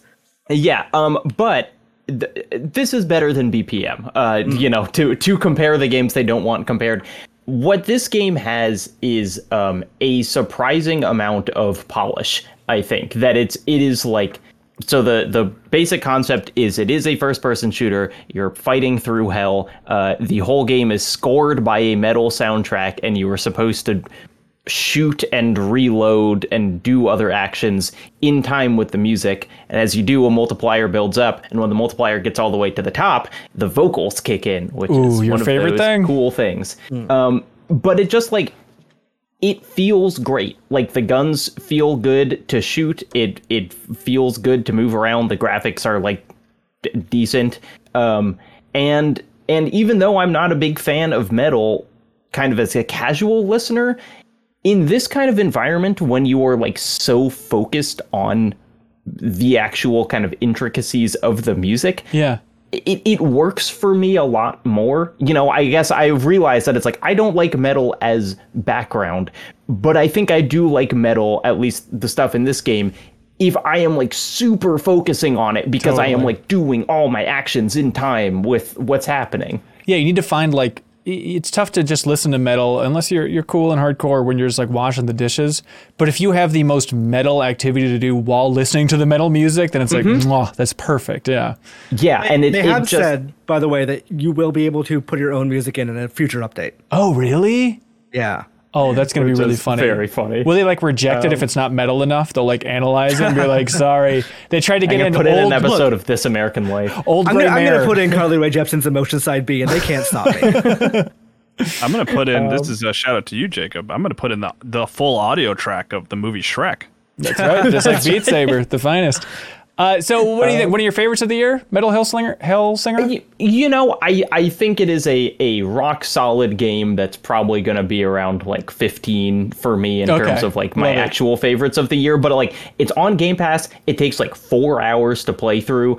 Like, it's a game that I would recommend to pretty much everyone because the barrier of entry is so low. Yeah, for sure. I couldn't cover that game because it was published by Tencent, but I played it at Summer Games Fest, and I liked it. It was fun. Wait, but that's confusing. So is Funcom, does Tencent own Funcom? No, but the Level Infinite publishing label, which is a publishing label they use because people don't like hearing Tencent games, is publishing a number of different video games that I had to go like, yeah, this is fun. I don't think I can write about this without a disclaimer, and sometimes it's not worth a disclaimer. Right. I will say it has a what I would describe as an egregious Troy Baker performance. Ooh, I'm where listening. There's just a lot of Troy Baker going like, she was a mean demon from hell, but she knew. And it's just like, there's too much of it, but you can skip it. I love it. And then there's this other game. I genuinely don't know anything about it. I think I looked at one screenshot, but it seems like the old Giant Bomb crew, like Gersman and those folks are all about it. Hyper Demon is another first-person game. Correct. Okay, Imran, do you know anything about this? I only watched a video and the video was incomprehensible, but I know academically this is a follow-up to Devil Daggers, which is like very hyperactive, like a mainline espresso shot of Doom straight into your veins kind of game. Right. Yeah. Like, and this is that, but as if seen through the lens of Jeff Minter kind of thing, that it is almost impossible to understand what you're doing until you like play the video game and start trying to get high scores and play like, I guess, hook your brain into it. I am looking at the gameplay now for the first time. I like that video games can look like this. Yes. Jacob, have you played this thing? I played it for about an hour shortly before starting.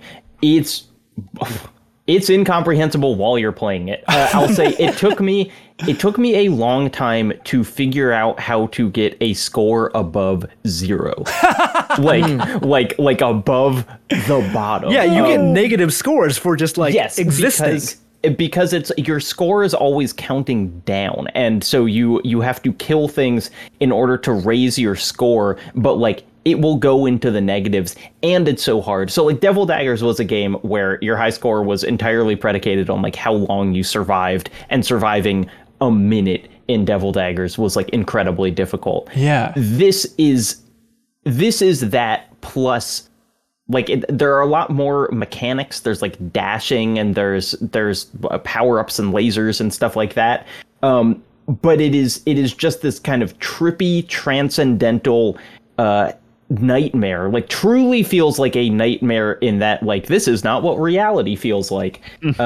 Where you learn to do things really fast, and the different enemies have kind of different ways of killing them that can combine with each other in cool ways. But the reason that I'm going to keep playing this is what I realized when I got a score above 0, which is that like 0 currently is like number 4,400 on the leaderboard, because my guess is thousands and thousands of people have the score 0. But when you get above that, it shows your name ticking up like through a roulette wheel of every other high score that exists. And so when I went from like 0 points to like 8 points and then died, my name went up like 300 names. Ooh. And then I got to like 30 points and my name went up like 1,000 names. And so now I'm ranked like, 1,900 out of however many people have played. So it's like, it's really intent on high score chasing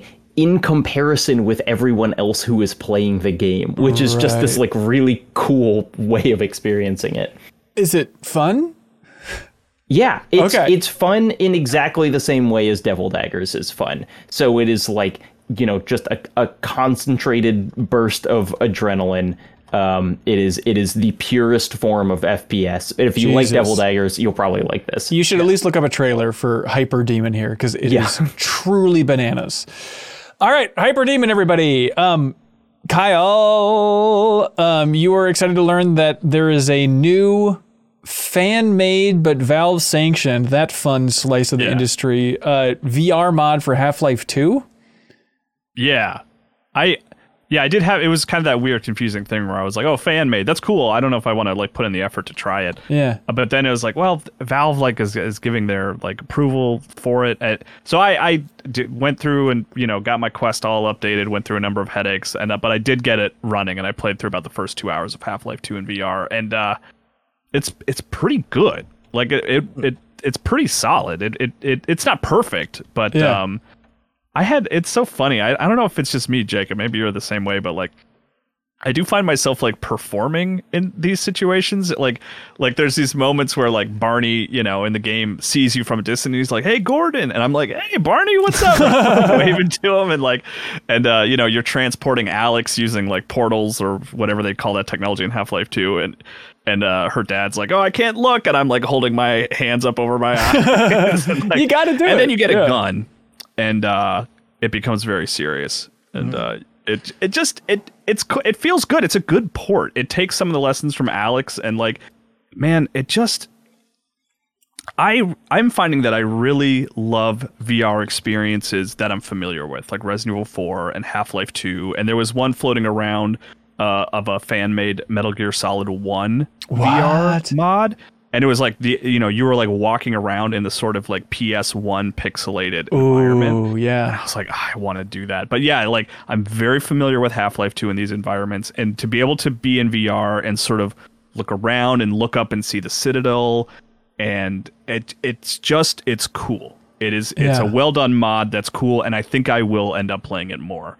Right on. Yeah, it's interesting because it's like, I think the things that Half-Life 2 was already very good at, VR makes better. And then the things that Half-Life 2 was bad at, VR makes worse. So like swimming around and like climbing up ladders is terrible.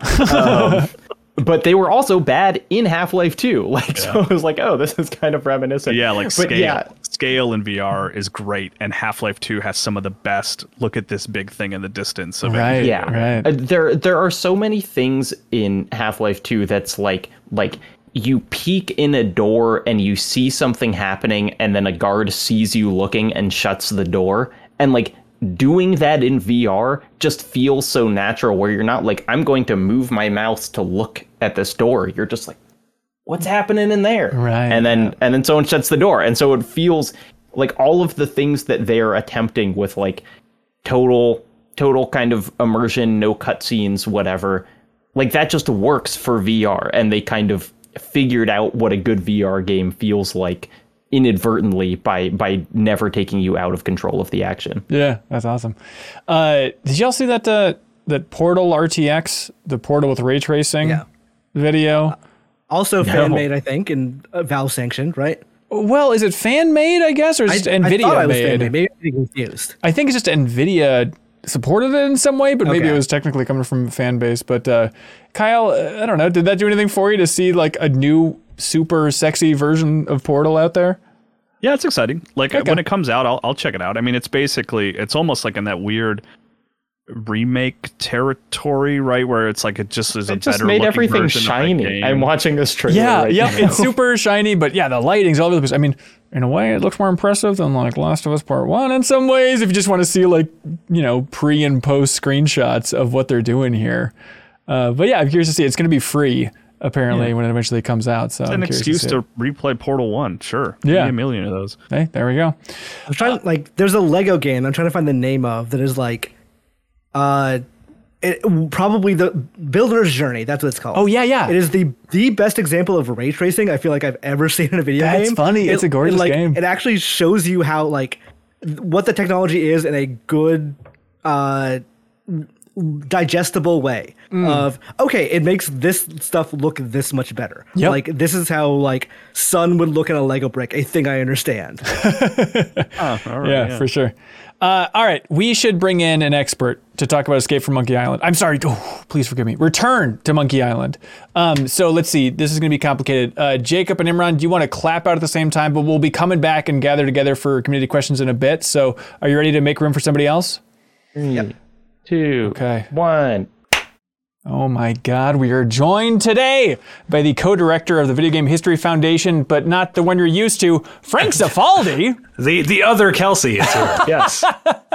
Welcome to the show. I don't think you've been on before, have you? I've never been on MinMax. It's a great source of disappointment in my life. Well, now you're here. You sound offended, frankly. Yeah. Ben, and you should take offense at that. Yeah, well, look, it's not my fault that Ron Gilbert took so long to come back to Monkey Island. If you would have done it years ago, we could have made this whole thing happen. But you seem like a lot of this from Twitter and your passion for history, but you seem maybe like the best person to talk about the miracle that Return to Monkey Island exists in the first place.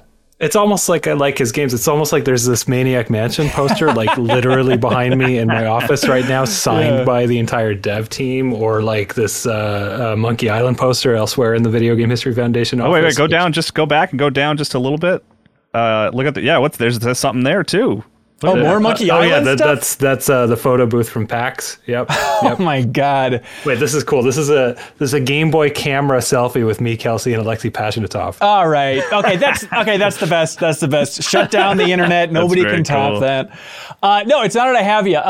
Obviously, Secret of Monkey Island. Kyle, probably. I'd imagine we're on the same page. Where it's like we're big Tim Schafer fans in particular. We appreciate old adventure games. Have played pieces here and there. The only one I finished in terms of the Monkey Island line, please forgive me and cover your ears, Frank, is Escape from Monkey Island. But I've started Secret of Monkey Island 1 and 2 before, and so I have like a deep appreciation for it, but that's my perspective diving into this thing. And Kyle, I assume you're in the same boat?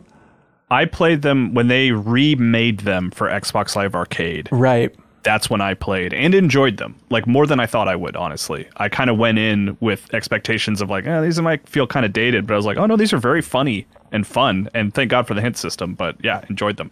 So I should give my origin story here please. then Yes, with these games, right? Which is that the original came out in 1990. I first played it in 1995, and at the time I would have been maybe 13, 14, something like that. And that was the game that woke me up in terms of like, oh, games can actually like say things. They can be funny. They can have character. You know, like I was just playing Nintendo or whatever up until that point, but like The Secret of Monkey Island is the game that sort of warped me and you know, kind of led me on this weird path toward getting into games as a career and I don't know, lifestyle. It feels gross to say. No, we can take that back. Yeah. What's that? I said we can take back games as a lifestyle. It doesn't have to be a dirty thing. Yeah. I don't have to be a capital G gamer. That's right. To be a gamer. And so I played the first one, and then I played the second one, and then I am of the perspective, and this isn't terribly uncommon, that once the original creative team was no longer involved in the franchise, starting with the third game, it just kind of became its own separate entity. Right. I feel like the first two kind of had something to say, and everything else was, I don't know, it's kind of like when creators leave a comic book or something, right? And like other writers try to pick it up and they weren't quite picking up the same threads that you were as a reader, you know, like that's how I feel about the series. So for me, the first two Monkey Island games are like Monkey Island. The other ones are, you know, they're okay adventure games on their own that I'd probably like a lot more if they weren't Monkey Island. Let's put it that way. Yeah. And you mentioned being like a Tim Schafer fan. I am as well, but like I think what I've come to realize over the years is that I'm not an adventure game fan. I'm a Ron Gilbert adventure game fan. I just his games specifically for me really speak to what makes this genre so interesting. And his games are very. I'm still rambling here. I'm just going to do it. I don't care. I'm on your show. It's my hour here. I find his games to be all of them to be semi-autobiographical. I find them all to... What's that? Deathspank? I didn't play Deathspank, actually. Okay. Mr. Historian. I was actually thinking about like Monkey Island, maybe Thimbleweed in particular. Yeah. I find them all to play with the genre and the conventions of what it means to be both a creator and a player. And I find them all really fascinating. And I'm going to stop before I start talking about this new one, because you're going to ask questions, I'm sure. Yeah, I think so. So the big thing here, Return to Monkey Island. This is, for us, it came completely out of the blue. The idea that Ron Gilbert and also Dave Grossman are coming back to the series after, since 1991 is the last time they touched Monkey Island. 92. 92, is that right? Okay. So it's well, actually, and to be clear, both of them sort of worked on the Telltale series. Oh, is that right? I didn't know Ron Gilbert was involved in that one. He was consulted. Okay. And Dave was like the head of design at the studio. That's right. Okay. I don't think the two of them were like heads down. You know what I mean? I don't think they wrote any dialogue or anything like that. But the two of them did tinker in the world a little bit for the Telltale series. Okay. Gotcha. So booting up this thing, this miraculous return, Frank, walk me through your emotions. How are you feeling? And by the way, just a full disclaimer, I was charmed endlessly by the opening of this game. And so I don't think I even want to spoil kind of the structure or the opening, if you catch my drift. I think it's like a fun thing to experience on your own, but maybe just setting it up, just to cut off your answer before you get to it. Just setting up, I think it's fascinating because, correct me if I'm wrong, Frank, being the expert here, but the end of The Secret of Monkey Island 2 reveals where it like pulls back and it turns out Guybrush Threepwood and the big villain of the series, they're actually just brothers playing pirates, and it's all a story within a story. Right, they are, and specifically, it's not. They're younger kids, right? Like the implication from the end of 2 is either that the entire time these were two kids role playing in a pirate themed amusement park, or because at the very, very end of 2, the kid stand-in for the series villain LeChuck kind of looks at the camera and lightning flashes in his eyes. So the implication might be this is some tomfoolery by LeChuck, some kind of voodoo spell or something to make Guybrush think he's a kid in an amusement park. That's exactly where 2 ends and exactly where Return begins. Which is amazing. But then everyone's like, but wait, they're incorporating the sequels, it seems like, in some ways with some characters. So how are they going to narratively justify it? Do you think, without revealing what they do you think they pull it off, Frank? Is it successful? I think that, I mean, there's a much deeper conversation to have here. Because I think, I assume I'm the only one here who's finished Return to Monkey Island. Yeah, I'm like an hour and a half, 2 hours, something, not super far. Okay, I think my final was like 9.5, just FYI. Awesome. But I'm also just really good at these runs. I don't know. I feel like I can read their minds at this point. I think ultimately a lot of what this game, I mentioned these games being kind of autobiographical, right? Yeah. Like, I think this is a game about Ron and Dave returning to Monkey Island. Like, it's called Return to Monkey Island. It's literally about Guybrush going back to the setting of the first game, returning to Monkey Island. It's like the series creators are returning to the franchise Monkey Island. Like, it's very sort of meta in what it is. And going back to your question, I promise I'm getting there. Yeah. I think the ultimate theme here is, and I'm not spoiling anything. I'm like reading between the lines. It's just like headcanon, fan stuff. I think a lot of what they're trying to convey in this game is their acceptance and joy in having created something that inspired others to tell other tales within their world, right? And I think especially for Ron, this might have even like been an exercise in becoming at peace with that idea. Like, I think there was maybe a time in Ron's life where, and you could probably find old blog posts of his even talking about this, where he talked about things he would have done differently, and how like the ending of the canonical 3, Curse of Monkey Island, is something that he never would have done. But I actually think a big theme of this game is the authors coming to terms with and joyously celebrating the idea that they have inspired others with this work. And I think that the way that I promise I get back to your question, the way that they very cleverly make all of the games canon, but also have this resume where 2 left off, not only acknowledges and celebrates all of that stuff in a really nice way, but leaves the door open, I would say, for really anyone to play in this universe, whether in a commercial product or just in your own head. I love that. Yeah, booting up this game, it's like I appreciate the hell of those old games, but I'm not emotionally connected to them. But still, the title screen for this game almost had tears rolling down my cheeks. Like, something about hearing that music and like seeing those names in the credits got to me just like a punch in the gut. It's been 30 years. I dude. know. Like, Frank, what is your emotion playing through this thing? Do you like it? Do you love it? Are you emotional? Are you fascinated academically? Where are you at?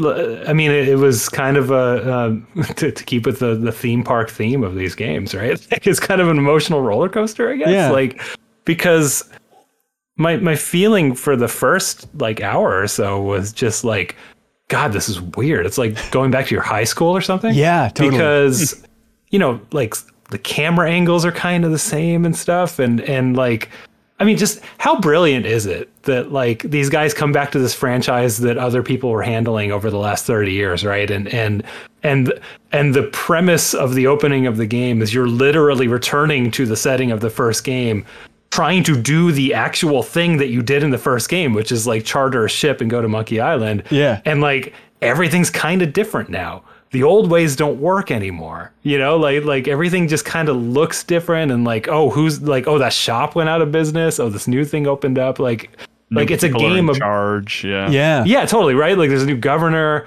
It's just like, it's so clever. And I guess, my emotions for a while were like, God, this is just weird. I feel like I'm back like visiting my high school. And then I don't know, as the game progressed, it's just like I very much lost myself in it, and I'd have these moments of like zooming out a little bit and being like, oh my God, I'm just like, I have not felt this specific feeling since Monkey Island 2, which I played in, I don't know, 98 or something like that.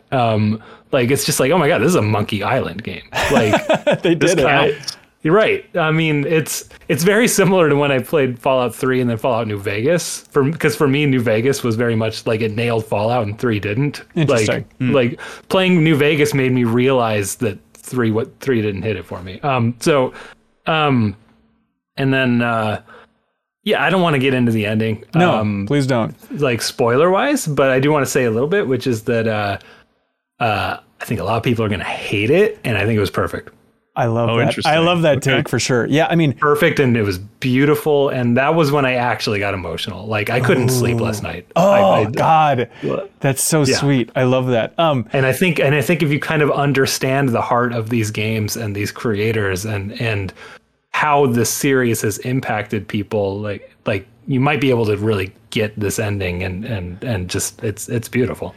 Yeah, Kyle, I'm curious about your experience, but like from my perspective, we just did the Deepest Dive, our big game club series on Indiana Jones and the Fate of Atlantis. So like I just got done playing a LucasArts game from 1992, and there's a lot of stuff to love in that game. In particular, Kyle, the ending. Remember to tell you the ending at some point, or one of the endings, because it is truly bananas in a delightful way. But I was listen to the Deepest Dive. Yeah, that's probably a good point. So I was a little bit fried on adventure games and a little bit frustrated by that game, especially by the end. So I was like, I'll start this up. I'm just curious, but man, it is so smooth and so easy to get into. I mean, the interface is just creamy, dare I say. And then like creamy, I like that. Just being able to hold tab and it'll show you everything you can interact with. They give you a hint book. It's like they are very aware of the genre and they're trying to soothe you into it, even giving you a choice of like, hey, do you want to play this game like a human being, or do you want to play the hardcore, crazy adventure mode? And I assume you did the more advanced version, Frank? Oh, sure. Yeah. Okay. Do you know really what the difference is? Because from the beginning, I couldn't really see too much. I played both a little while. Well, if it's like Monkey Island 2, it's just that some of the puzzles are more complicated. Okay. Like there will be a solution that seems obvious and you do it. And then maybe in the hardcore mode, the person you're doing it to might be like, oh, yeah, I could do that, but here's a little extra complication. And then you know what I mean? It just kind of adds more layers to the puzzles, probably. Yeah. I'm only basing that on 2. Okay. But if you don't mind, I want to talk a little bit about Fate of Atlantis versus this game. Please.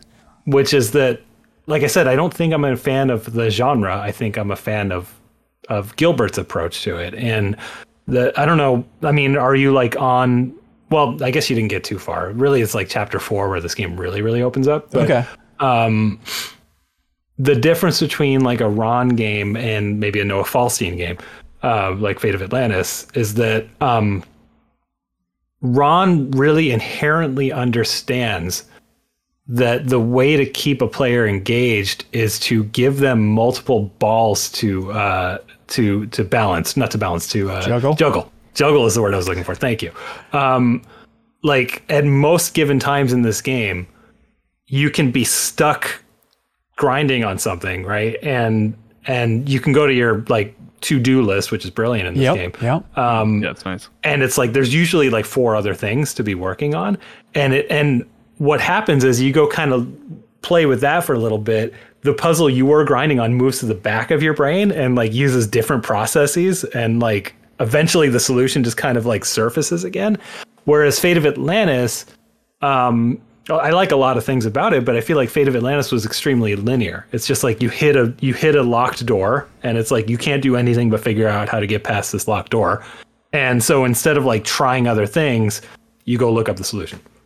Right. And they try and make up for it for like, well, there's 3 different branching paths, which are really cool and surprisingly varied was our experience. But I did you do all 3?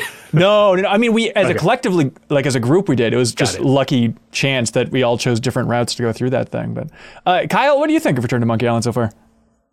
You know, I'm liking it so far. It's interesting, Frank, what you're saying is like that you're not a fan of the genre, but you're a fan of Gilbert, you know, games. And I'm like, gosh, I wonder if I might be in the same boat. Because like I played those first 2 Monkey Island games when they got re-released, and I really enjoyed them. But really, any others that I've sort of dabbled with, I haven't really loved. You know, like Broken Age, I was like, yeah, that was cool. And like even going back and playing some of those Schaefer point and clicks, I never got super far. Yeah. But that being said, like so far, I'm really enjoying it. It's just clever, right? It's not like laugh out loud funny. It's a lot of just like, oh yes, that's good. That is good job, writers. Like you nailed it. That's funny. Just the way even the tutorial is presented to you and like the way it works is just like so smart and fun, and it plays with my sort of larger understanding of video games throughout, you know, my whole life. And it's like that kind of stuff is great. Like it's like a video game about video games to a certain degree with a very funny pirate sort of backstory to it. Yeah, when that lady in the shop, she gives you the hint book, and she says, think of it like a book of hints. Yeah. Guybrush says, what is it really? And she goes, it's a book of hints. It's like, okay, I'm telling you about the anchor in the beginning. Right, you know, yep. Stuff like, you have to hit period to skip. That's just good gaming. Well, and also, I mean, you know, no offense to others who have worked on the series, but it's like, I feel like other creators haven't really grasped the character of Guybrush Threepwood, and these guys clearly do. And my favorite example very early in the game here is just the locksmith. You've both gotten far enough that you're aware of the locksmith. Yeah, I've met her in town. Just that you can infinitely just point at the displays and be like, "What's that key? What's that lock? What's that key?" And like she just that Guybrush's character is just this like. He's like 8 years old, like, you know, just in personality. He's just a bratty kid who is very annoying and destructive. And that's what you have to be an adventure game protagonist. That's interesting. You know what I mean? You have to be annoying and destructive and steal from people all the time and stuff. And like Guybrush leans into that. Like he is the adventure game hero archetype. And I love that. Yeah, I guess, you know, it's tough to get out of the mindset of Fate of Atlantis because we've been talking about it for so long, but I think Indiana Jones kind of works in that degree too, where he's always going to be poking things, always going to be fumbling around, always going to be bugging people, you know, like. Yeah. I'm looking forward like to Columbo would be a really good adventure game protagonist. Oh, don't tell Joe Juba. He'll scream thinking about that idea. I'm looking forward to finishing this off, you know, especially it seems like a great game to play on Steam Deck and whatnot. Kyle, do you think you're going to stick with it? Yeah, I will. My wife and I are playing it together. Like that's one genre we kind of play together, you know. Same. Like I'm on the sticks and we're talking about it, and so we started it, and I think we'll keep going with it. Yeah, it'll be like one that we play for an hour every night for a couple days. That's cool. Oh man, I could talk about co-oping adventure games all day. It's so good. It's like the way to go. Just such a good genre for that, and like, you know, not that my partner is bad at games, but you can have a partner who's not very good at games, and you can still pass the controller and have them drive for a while because it's just pointing and clicking. And it's just, I really like this genre for that. Yeah, absolutely. And we should mention, I love the art. It's a pretty wild, different art style. Rex Crowell is the art director who we had on this podcast years and years ago talking about Knights and Bikes, but they also were the creative director for Tearaway and worked on Little Big Planet at Media Molecule for a long time. So it's got a really awesome kind of, I want to say charming, but you can't do that. Kyle, can you explain this art in words that aren't cliche? Knights and Bikes. I think that's it. I don't love it as much as you guys, but I don't hate it or anything, but it does feel almost too different from the originals to me. Well, okay, but if you actually lay out every Monkey Island game side by side, like this character, nothing looks the same between any game. Right. Like 1 and 2 a little bit, but like Fair, they're no one knows what Guybrush looks like. There's no canonical Guybrush 3.0. I guess I could also be going off of having my first experience being playing the remakes. Right, Yeah. where they that's like weird, yeah. up-res them, and then so that's my sort of vision of Monkey Island. And I love that's the thing horrifying. the thing I love about that original game is being able to switch back and forth between the old visuals and the new visuals. Right. But yeah, I mean, it's not like it's not this element of the game that holds me back in any way. Right. Some of the animation is like fantastic and really funny and silly. Pupils are too small though. Sorry. Okay. Yep. I get it. Frank, Well, what I like about it real quick is that I feel like it's going to be timeless because it is very high res flat imagery that's animated, by kind of puppet tilting stuff. I don't know what the term is, right? And I feel like unlocking that frame rate, which you can actually do in an INI file in the Steam version. Check the Steam forums. Funny. I just feel frame like rate going.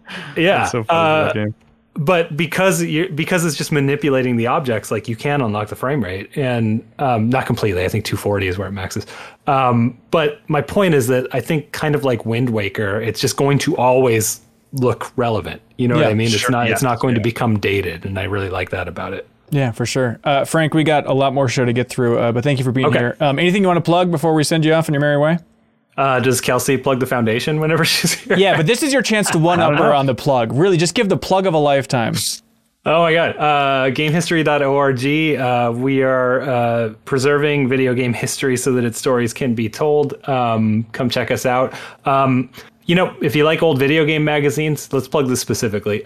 We have this really fun program where you can subscribe to old video game magazines. Smart. I will semi-personally mail you every month a random old video game magazine, and every dollar spent on that helps us to preserve video game history and specifically magazines. If you're into that, we have so far scanned, I believe, 1,100 previously unscanned magazines, thanks to the money from this program, and that's all been popping up on the Internet Archive so that people can go text search that stuff, write articles, and so go do that. Yeah, honestly, what's better than just getting a random old video game magazine in the mail? I feel like our audience is exactly into that type of thing. You can help support, preserving game history at the same time. So go check that out on their website, please. There'll be a link in the description. Cool, Frank. I think my DoorDash is here. So okay, should I clap us out? Yep. Welcome back to the show, Jacob and Imran. You're just in time because I was just ready to ask Kyle. Kyle, do you know how this whole thing operates? Nobody knows, and there's no way of knowing, unfortunately. That's right. Unless it's a little bit like the secret of Monkey Island. You can find out the secret of MinMax by going to a secret URL we like to say is patreon.com/MinMax with 2 N's, everybody. Check it out. Unlock a benefit there. We'd appreciate it. There's a bunch of different options for you. Find the one that's right for you and help support independent games media at the same time. And thank you to some of our biggest supporters like I Am 8-Bit. They want everybody to know about We Are OFK. The vinyl soundtrack is available in I Am 8-Bit's wonderful online store. It comes with a fold-out paper cat for the physical version of the game as well, which you can buy. You can buy the physical version of We Are OFK on PlayStation 5 or Switch. It's the special I Am 8-Bit exclusive edition. It's beautiful. Please check that out. Like everything in their store, it looks pretty damn good. And because they're so generous, each and every week, I Am 8-Bit ships out a prize to the MinMax community, whoever submits the best question over on Patreon. And this week, I believe for the first time ever, the prize that they're shipping out to the community is We Are OFK on PlayStation 5. It's the thing they're also highlighting. So this is hot off the presses.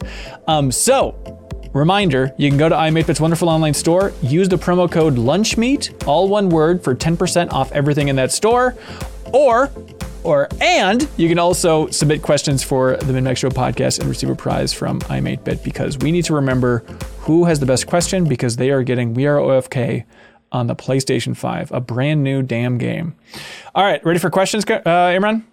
Yep. Not you, Kyle. I know you are, because we're on the same page. Kyle Lemon writes in and says, "Hey, MinMax team, there are new Marvel games announced at a regular clip now." That's true. Which one do you think has the most potential? The Marvel Spider-Man game? 2. Can you just run down what they are? Spider-Man 2, Wolverine from Insomniac, Iron Man from EA. There's a rumored Black Panther from EA. There's Midnight Suns from Take-Two. There's the Amy Hennig game, which is Black Panther and Captain America together. There's Marvel Snap, like the game from Pokemon? the creator of Hearthstone. No, I wish. No, this is a card game. I'm sure there's others. There's the Niantic one. Whose Niantic? name is, Yeah. World of Heroes, I believe. Yeah, something like that. Right. I was so confused about this announcement that happened this week of EA is like, our Motive Studio, the studio that made, Battlefront and Squadrons, and now they're making the Dead Space remake. They're actually going to be making an Iron Man open world third-person game. Please enjoy. Where it's like, wait, D23 was last week. Why wouldn't you just reveal that in the big video there? I don't get it. I wish I could give them credit, but in the GameSpot Slack, someone was like, "Oh, somebody missed the video deadline." But like, yeah, probably. Why not just like announce it on stage with like a logo or something? Imran, you know the industry well. What the hell's going on there? I'd assume that either they didn't have enough to show, which maybe not true because there was some D23 announcements that were like nothing in terms of like stuff to show, or they wanted the space themselves so they can make this announcement and make it so it's very clear it's about hiring. They need more people to help make this game, and it's less about hype. So they will probably have the big reveal at some point in another couple of years, but like they're still making Dead Space right now. This way they can control the message and say, we're making an Iron Man game. Dead Space is wrapping up soon. Yeah. Please come help us make this. I know it's a licensing nightmare, but Jacob Giller, if you had to put money on it, is there going to be any cross-pollination between Isaac Clarke's suit and the Iron Man suit? Like DLC in one game versus the other, flippy-floppy. Oh, gosh. I mean, they're the so original close. Dead Spaces, they looked like the original Iron Man already. No, I don't think there's any chance. Going back to back with those games? I don't know. They have to do the thing they did with Spider-Man of like putting in like every suit possible. Right. And you think one of them would be Isaac I just want them Clarke's. to like give the Anthem folks a call and be like, "You guys aren't doing anything with that stuff, right?" Like, yeah, we'll we just can use take that. right? That's a good point. Yeah. I mean, we had talked about in that interview with Christopher Sundberg a while ago how Avalanche was making that Iron Man game years ago, and so many people were like, "Oh, just give us an open world Iron Man game." So it's fun to now see EA be like, "Actually, we're doing that. Please direct your excitement over here, please." Yeah. Back to the original question. Oh, yeah. I think Spider-Man 2 will probably is the safest bet. Yep. But I'm really excited for Wolverine because I think they've said that it's a linear game. Am I making that up? I don't think they've said anything really besides Wolverine exists. Maybe I just I'd assumed that or whatever. I would My love hope that. is that it's just a linear Wolverine game, which I would be very excited by. Yeah, I'm totally with you. It's also one of the Super Marvel heroes. Like Spider-Man is one, and then Wolverine's another one who's like had some pretty good video games. Yeah. They're not all good, but the most recent one was pretty solid. I enjoyed that one. Yeah. The Wolverine Origins game from like 2008, I think. Yeah, it had Lost references in it. That's how old it was. Was that the one that was rated M? There was Yep. one that was like yeah. a hard M. I think Yeah, that It was was like the last cover game for EGM. I Oh, think, really? right? Yeah. Wow. That was the one that game had the lunge command, and I remember you could use that on a helicopter, and Wolverine would fly up like 30 feet. Yeah. And he would pull the pilot out and stick their head. That's the sweet. helicopter Doesn't even blades. need the Hulk to throw him.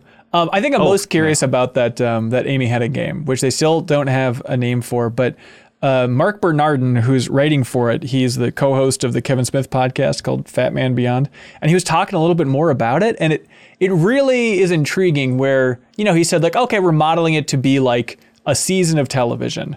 And we want it to be enjoyed by everybody. The Alone like, in the Dark 2008 approach. Exactly. So, it's too easy to be like, oh, does that mean it's going to be shorter? Does that mean it's going to be probably a 10-hour game, something like that? I mean, that's too easy of a conclusion. But the interesting thing was he's talking about just how approachable they're trying to make it, and specifically like with the controls.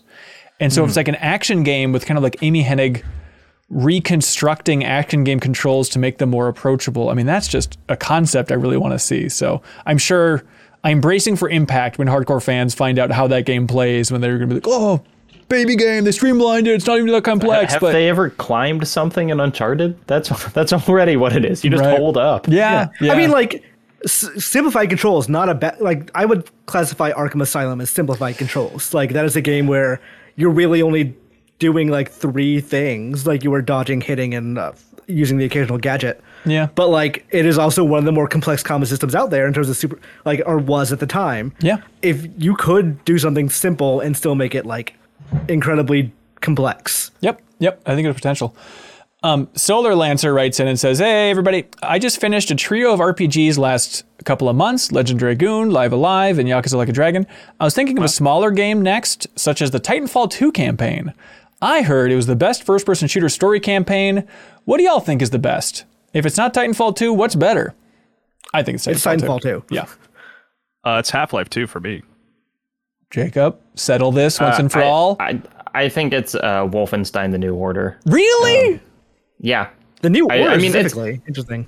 Yeah, I mean, I think it's like, sure, if you are judging entirely on like how fun and different the levels are from each other, then Titanfall 2 is like, is a candy store. But like Wolfenstein 2, I think, or Wolfenstein 1 actually is just like I don't know. It's a more interesting game. That game is ballsy in story the way that Titanfall 2 is ballsy in action. And I like story more than action at the end of the day. Yeah. And Half-Life 2 has a gravity gun. That's true. Interesting. I will say this is not in the combination of best, and it's not actually a first-person shooter, but it is a shooter. Splatoon 3's single player, surprisingly good.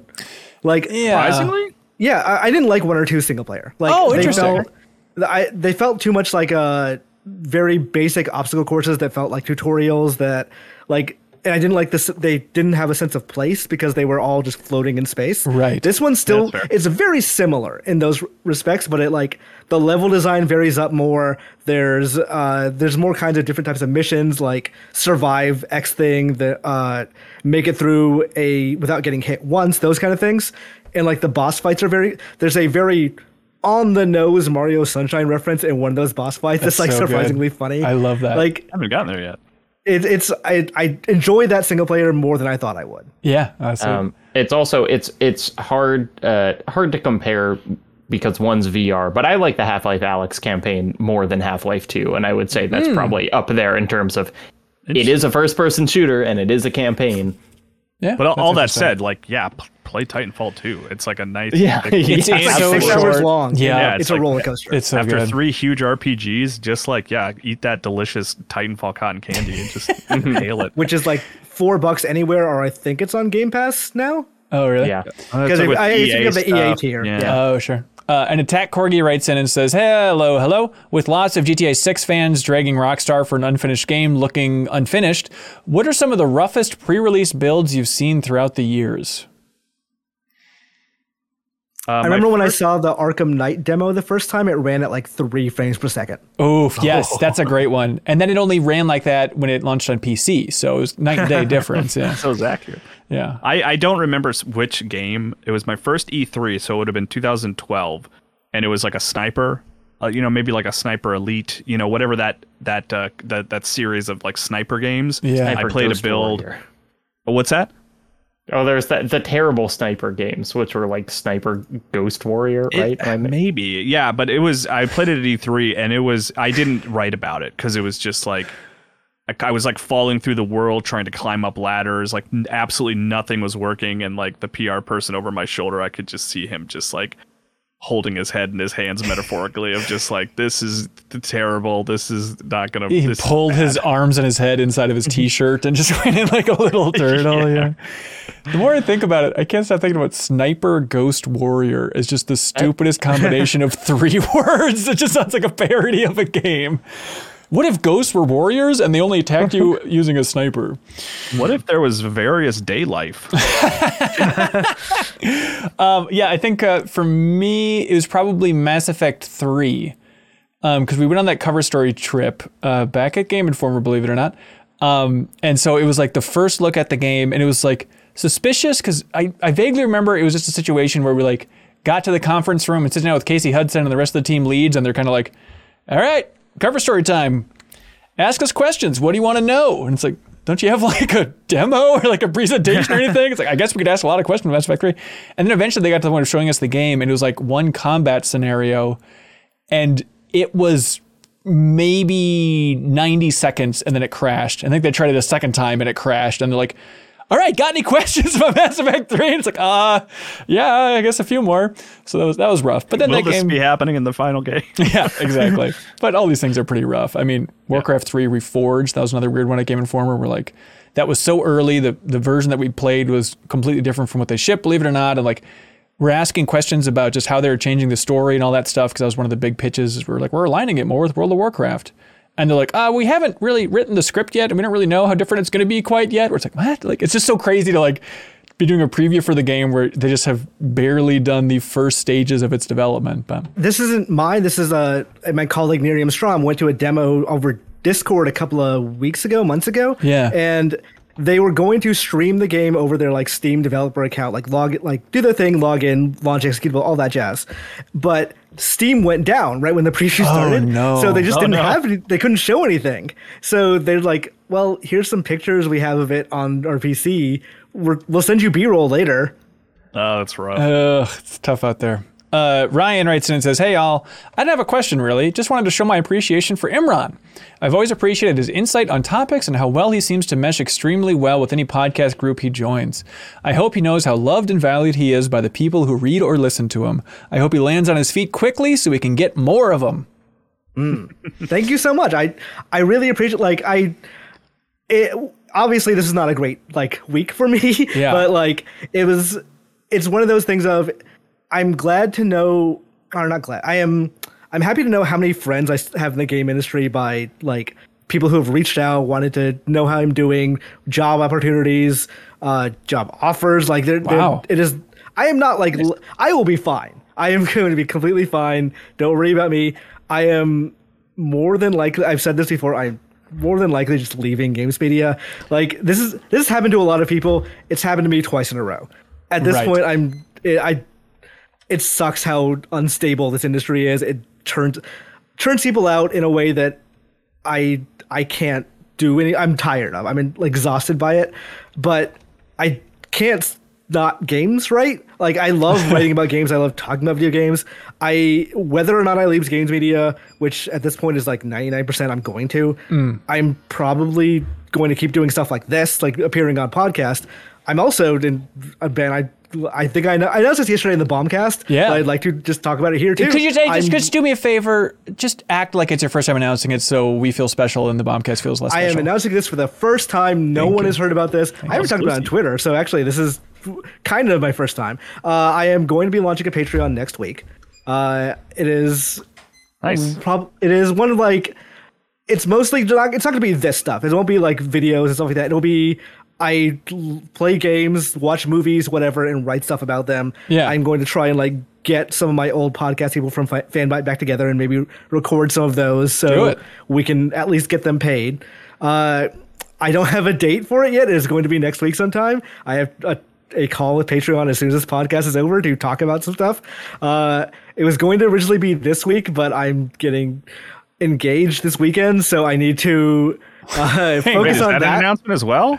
Yeah, should we need to delay this podcast? She knows where we're going. She doesn't know the details of it, but we're very confident that she does not listen to MinMax. I know what podcast she listens to. She doesn't have time to listen to. Damn it! She doesn't have time to listen to any podcasts. So MinMax, she likes listening to it. She's a fan of MinMax. She has a MinMax sticker on her water bottle. She doesn't listen to anything. But that's I can't focus on that stuff right now because I have this other thing to worry about this weekend. Right. After that, next week I'm going to launch maybe kind of a ramshackle Patreon, but I am also confident that people subscribe to MinMax, they subscribe to Jeff Gertzman, they subscribe to Nextlander. Mm-hmm. There's a significant drain on people's resources to be able to subscribe to everything. So I'm trying to do things in a way that I want a little buffer just in case things take a little while to sort out or whatever, but I don't want people to give me way more money than they can afford to give me, or pull away from stuff like this or other things they like because they're worried or not worried about me. They feel bad for me. I will be fine, but I want to keep writing about games, and everyone has always told me, Kyle, I think you gave me this advice once, don't ever write about games for free. Write about it for its work, write about it, love it, but also get paid for it. So that's what I want to do. That's what it's gonna I will launch somebody suggested the name Pros and Cons as like pros, like PROSE. Oh, that's pretty good. As like my name. I kind of like that, so I might be going with that for my name. Yeah. So that Going ampersand or yeah. Pay attention to my Twitter. I will have a launch date and all that stuff next week. Yeah. But right on. I absolutely appreciate everyone's support and like well wishes and all that. If you have $1 to kick me on a Patreon, that'll probably be a tier I have. Yeah, I would at this point yell at you for promoting a Patreon that isn't launched yet on a podcast, because I think it's not the most ideal scenario. But I guess the big weekend coming up. I get it. You have to hit it while it's hot, and I'm on podcast this week, right? And also like again, busy this weekend. I had the venue where I was supposed to. So we had one of our like favorite dates at a restaurant and a rooftop of that restaurant. Don't outline your entire engagement plan. What are you doing, you maniac? Well, okay, so here's the thing: we had we had a picture of that place sitting in our entrance of our apartment. Yeah, and I gave them money and everything in deposit to us to do the proposal there.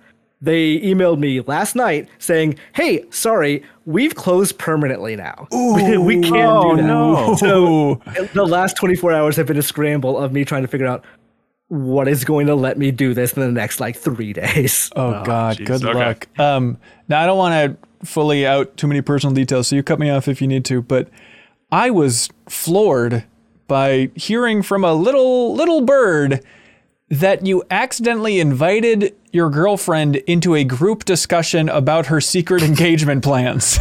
So we have a Discord with mutual friends in it. Right. And I was not an admin in this Discord. It turns out if you're not an admin and you create a channel, everyone just gets invited to that channel. Like you can't just pick and choose. So an admin has to be the one to remove them. So I did the thing because like the name of the place was going to be was Canary. So it was like Operation Canary was the name of that site, or the name of that room. And she was like, I immediately know what this is about. So you idiot. To be fair, I have like I asked her before all of this. Like the official proposal is, this weekend. But I'm not going to ask a question I don't know the answer to. Okay. All right. Just like your strategy in game interviews. Yeah. So she knows that we're getting engaged. Yeah. We have talked about this. We're planning it. We are already at the point of planning a wedding for next October. That's very sweet. So this is not a huge shock, but it was like an embarrassing thing of like, oh man, really? Discord, you're going to do me like this? You're going to just so can't good. even like, because you can choose, I want this member, and this member. Right. This won't listen to you. It'll just be like, oh yeah, you want everyone. Cool. Yeah.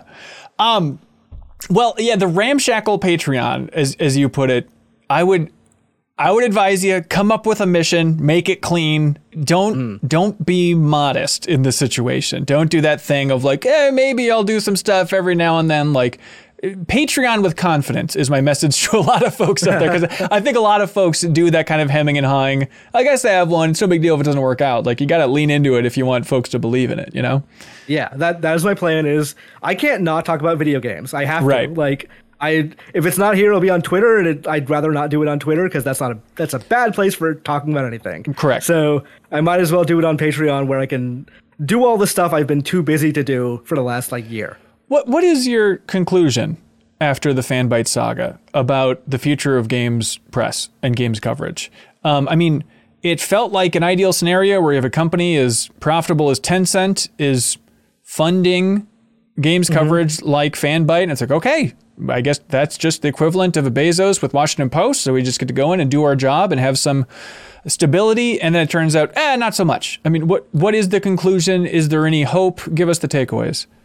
I think the thesis statement of Fanbyte was, if you bring a good team together and you have them do good work for long enough, then people will come. And I think that probably is still true. But convincing people who have money to keep funding that is a different question. And I like you guys are familiar with the fact that when we were working at GameStop, they weren't doing well in retail, and that's probably why we lost our jobs. Was like, or at least Kyle and I lost our jobs then. Was because they needed to cut something to make up for or make an excuse for why they weren't doing it well. And then with Tencent, they were doing extraordinarily well. So it becomes a question of, well, why isn't every part of this company doing well? And then we weird. lose our jobs there. Right. And it's one of those things of, we have these two extremes. I don't know where good game journalism fits in the middle of that, but I know that we're in this weird media transition right now where there is a path. I think it is largely user funded, like through memberships or Patreons or things like that, where you can do good work. It just, you have to have people who are there for the good work and not for the Google hits. Right. And that is, I think, going to be a discussion that's happening in newsrooms for the next 5 to 10 years. But at some point, something's got to change, because it is, the thing I always think about is, if Andy McNamara didn't stay in game journalism, then I don't see how anyone retires from it. I think we all just kind of go to something else eventually. And that, I wish that weren't the case. I would love for game journalism to be a space where people can do it for the rest of their lives. Yeah, but it's just some things aren't reasonable, I guess. Some things aren't reasonable. That is not what the current media landscape looks like. And if I leave the media, I want to still be on the outside trying to help shape it, so people who are younger than me, people who are still coming up, people who I've seen at Fanbyte who are just incredible writers can still do the thing they love. Because I love writing about video games. I have been offered positions with developers and PR, and the thing I always think about is, yeah, but working on one game every day, that sounds so boring. I want to write about a different game every day. And I want, even if I don't do that, I want people to be able to do that still. I want the next generation to be able to do that. So hopefully there is that genesis moment where they can find that transformative thing. I think the defector model is maybe the ideal for that sort of thing. Defector model. I haven't heard that, and I guess I'm one of them. Yeah. So, the defector model of you leave from a thing and then you get all these people who were your fans of your stuff from before to subscribe to a model for it. We have talked about that at Fanbyte of what if we do that again, but it's so hard to do that, especially without people investing from the ground floor. And once they invest, they want their money back, and that involves different things. But I am happy with the work I was able to do the last 2 years. I was happy that I could take a month essentially off from my news duties and write a long expose about what happened at the Phenomena of the indie developer by talking to employees for 4 weeks about the stories they had. Right.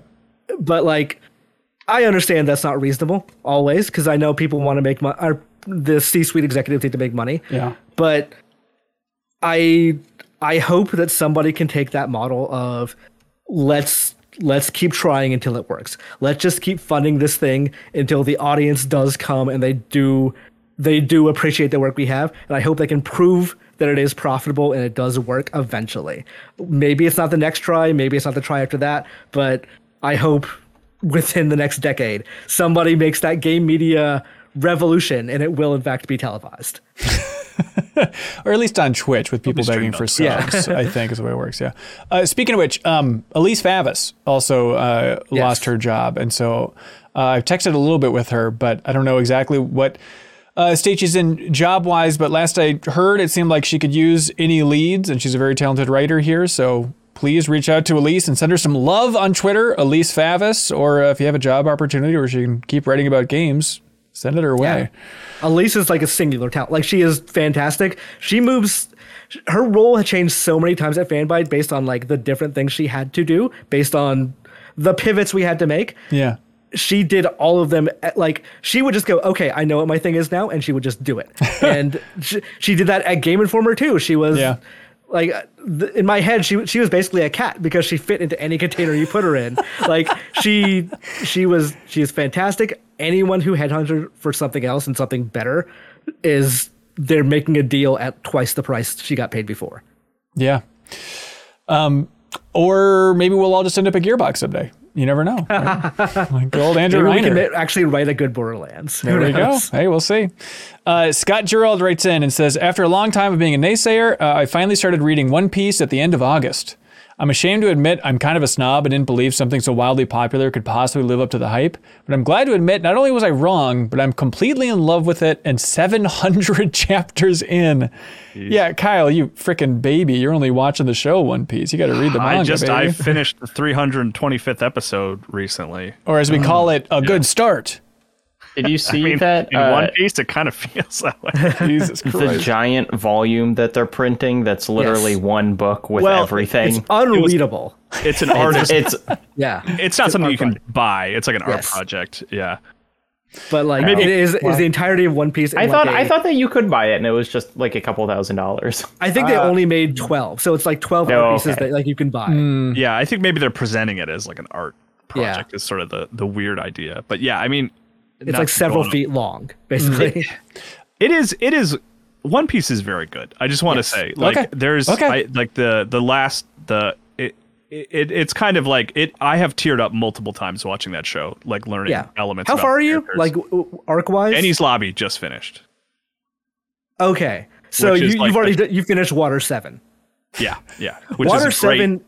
Yeah, that's like probably one of my favorites elements. The moment in Water 7 where Luffy tells Soga to shoot the flag, and Robin says she wants to live, is one of my favorite moments in media. That's like it is what I'm talking about. It is so, like I teared up reading that. That was like Hanson. 12 they years basically declared war on the world government for one of their friends. Yeah, that's cool. No, it's insane. I like it. I'm sure it'd be good.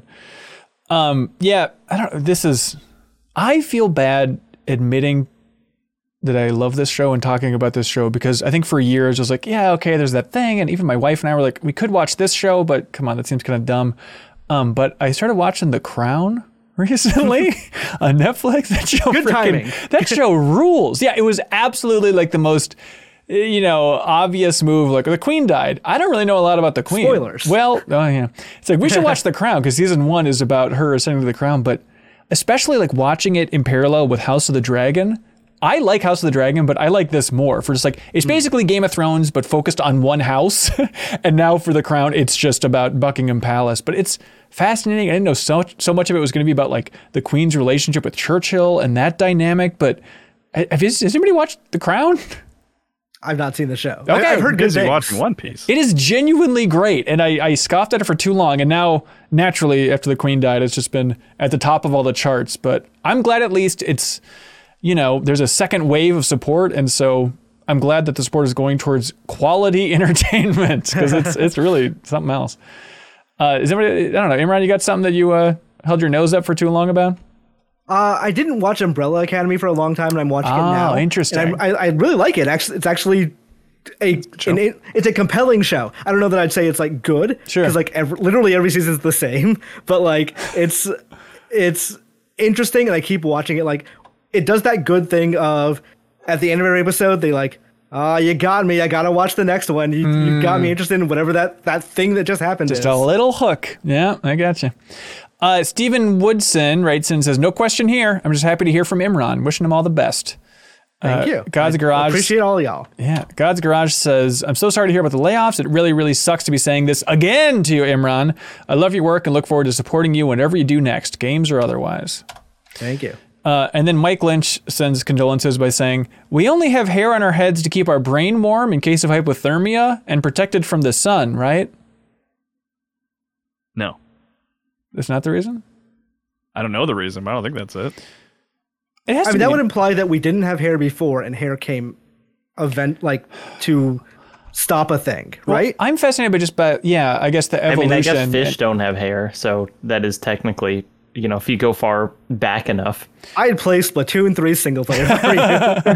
It is weird how, Neanderthals, I guess we weren't Neanderthals, but, ancient man, we've just been getting less and less hair, but it's weird like where the line stops. And the fact that it's you think it'd be like a slow gradient for the hair, but the fact that like for hair on your head, it's like a clear line of like, this is where evolutionarily speaking, we've determined you need to keep this up here. Yeah. A line that moves back for some reason.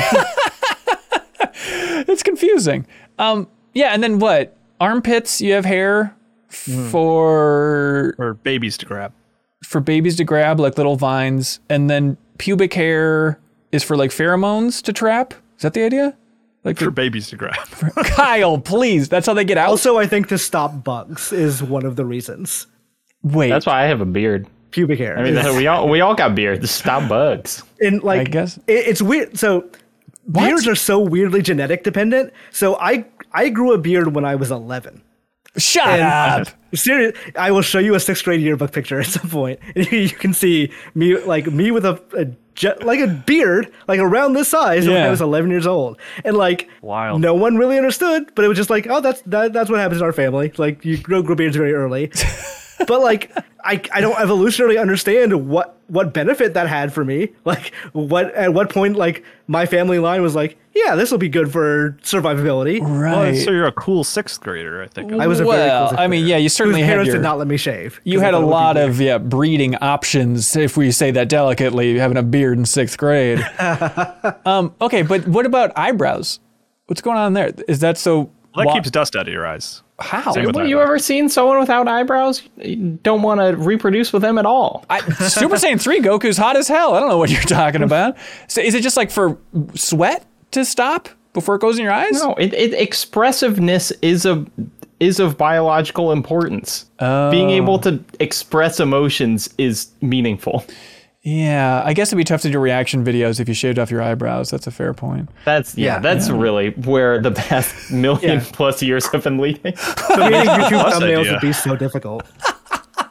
I like it as a challenge. Ryan McGinnis says, howdy been on the weekends? I recently saw a post on Reddit about the days of the week. The post simply asks, what's the first day of the week? It's Monday.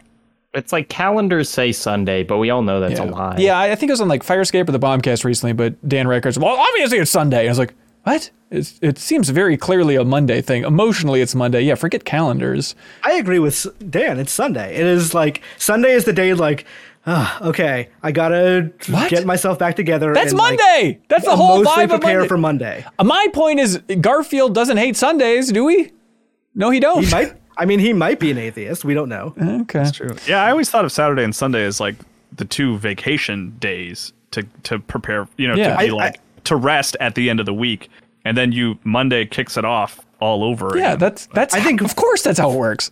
Friday night and Saturday are the vacation. And Friday night's like I don't have to do anything tomorrow. I'm good. And Saturday's like, I don't have to do anything today. I'm great. And then Sunday's like, okay, I got to do stuff tomorrow. This sucks. Weird. Yeah, I got to do stuff tomorrow, the first day of the week. I wonder. Yeah, I don't know. So Sunday was always the day I did homework for the weekend homework. Okay. Because I'm not doing it Friday night. I'm not doing it Saturday. So I got to do it Sunday because I have Monday the next day. Yeah. All right. Let us know. Maybe we'll do a Twitter poll or something. Sunny D writes in and says, interesting question here. Is there a better or more consistent games publisher than Finji? In the past 5 years, for Finji, those games include Night in the Woods, Overland, Tunic, Chicory. Even considering the sheer quantity of other games publishers publish, I don't think they compare to the consistency and quality of Finji's work.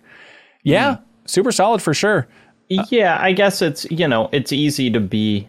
It's like, there is no more consistent video game developer than Fumito Ueda, who has made 3 games. Right. It's like they have 4. So you could argue Nintendo, but Nintendo's made some stinkers, but that's because they've made like 1,000 games so far. Yeah. But I don't know. I think Devolver is probably up there in terms of publishing.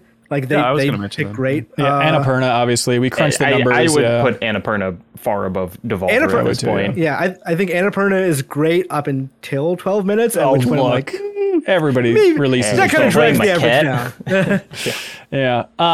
And then, Sunny D says, Finji would be a great interview at some point. Yeah, I've talked to Adam Saltzman before over there at Finji, because I'm obsessed with Cannibalt, and specifically when he developed the Hunger Games mobile game that was like a game that was like Cannibal, but you're running. It's like the only Hunger Games video game ever released, and had a soundtrack by Danny Baranowski, and it was just like this weird anomaly. Like how is there not a Hunger Games Battle Royale? I don't understand how the only game we got was this Cannibal offshoot from Adam Saltzman. Yeah. Which wasn't bad. No, it was cool. Like, it was a good little mobile game. Man, I forgot. Yeah. I love Cannibal too.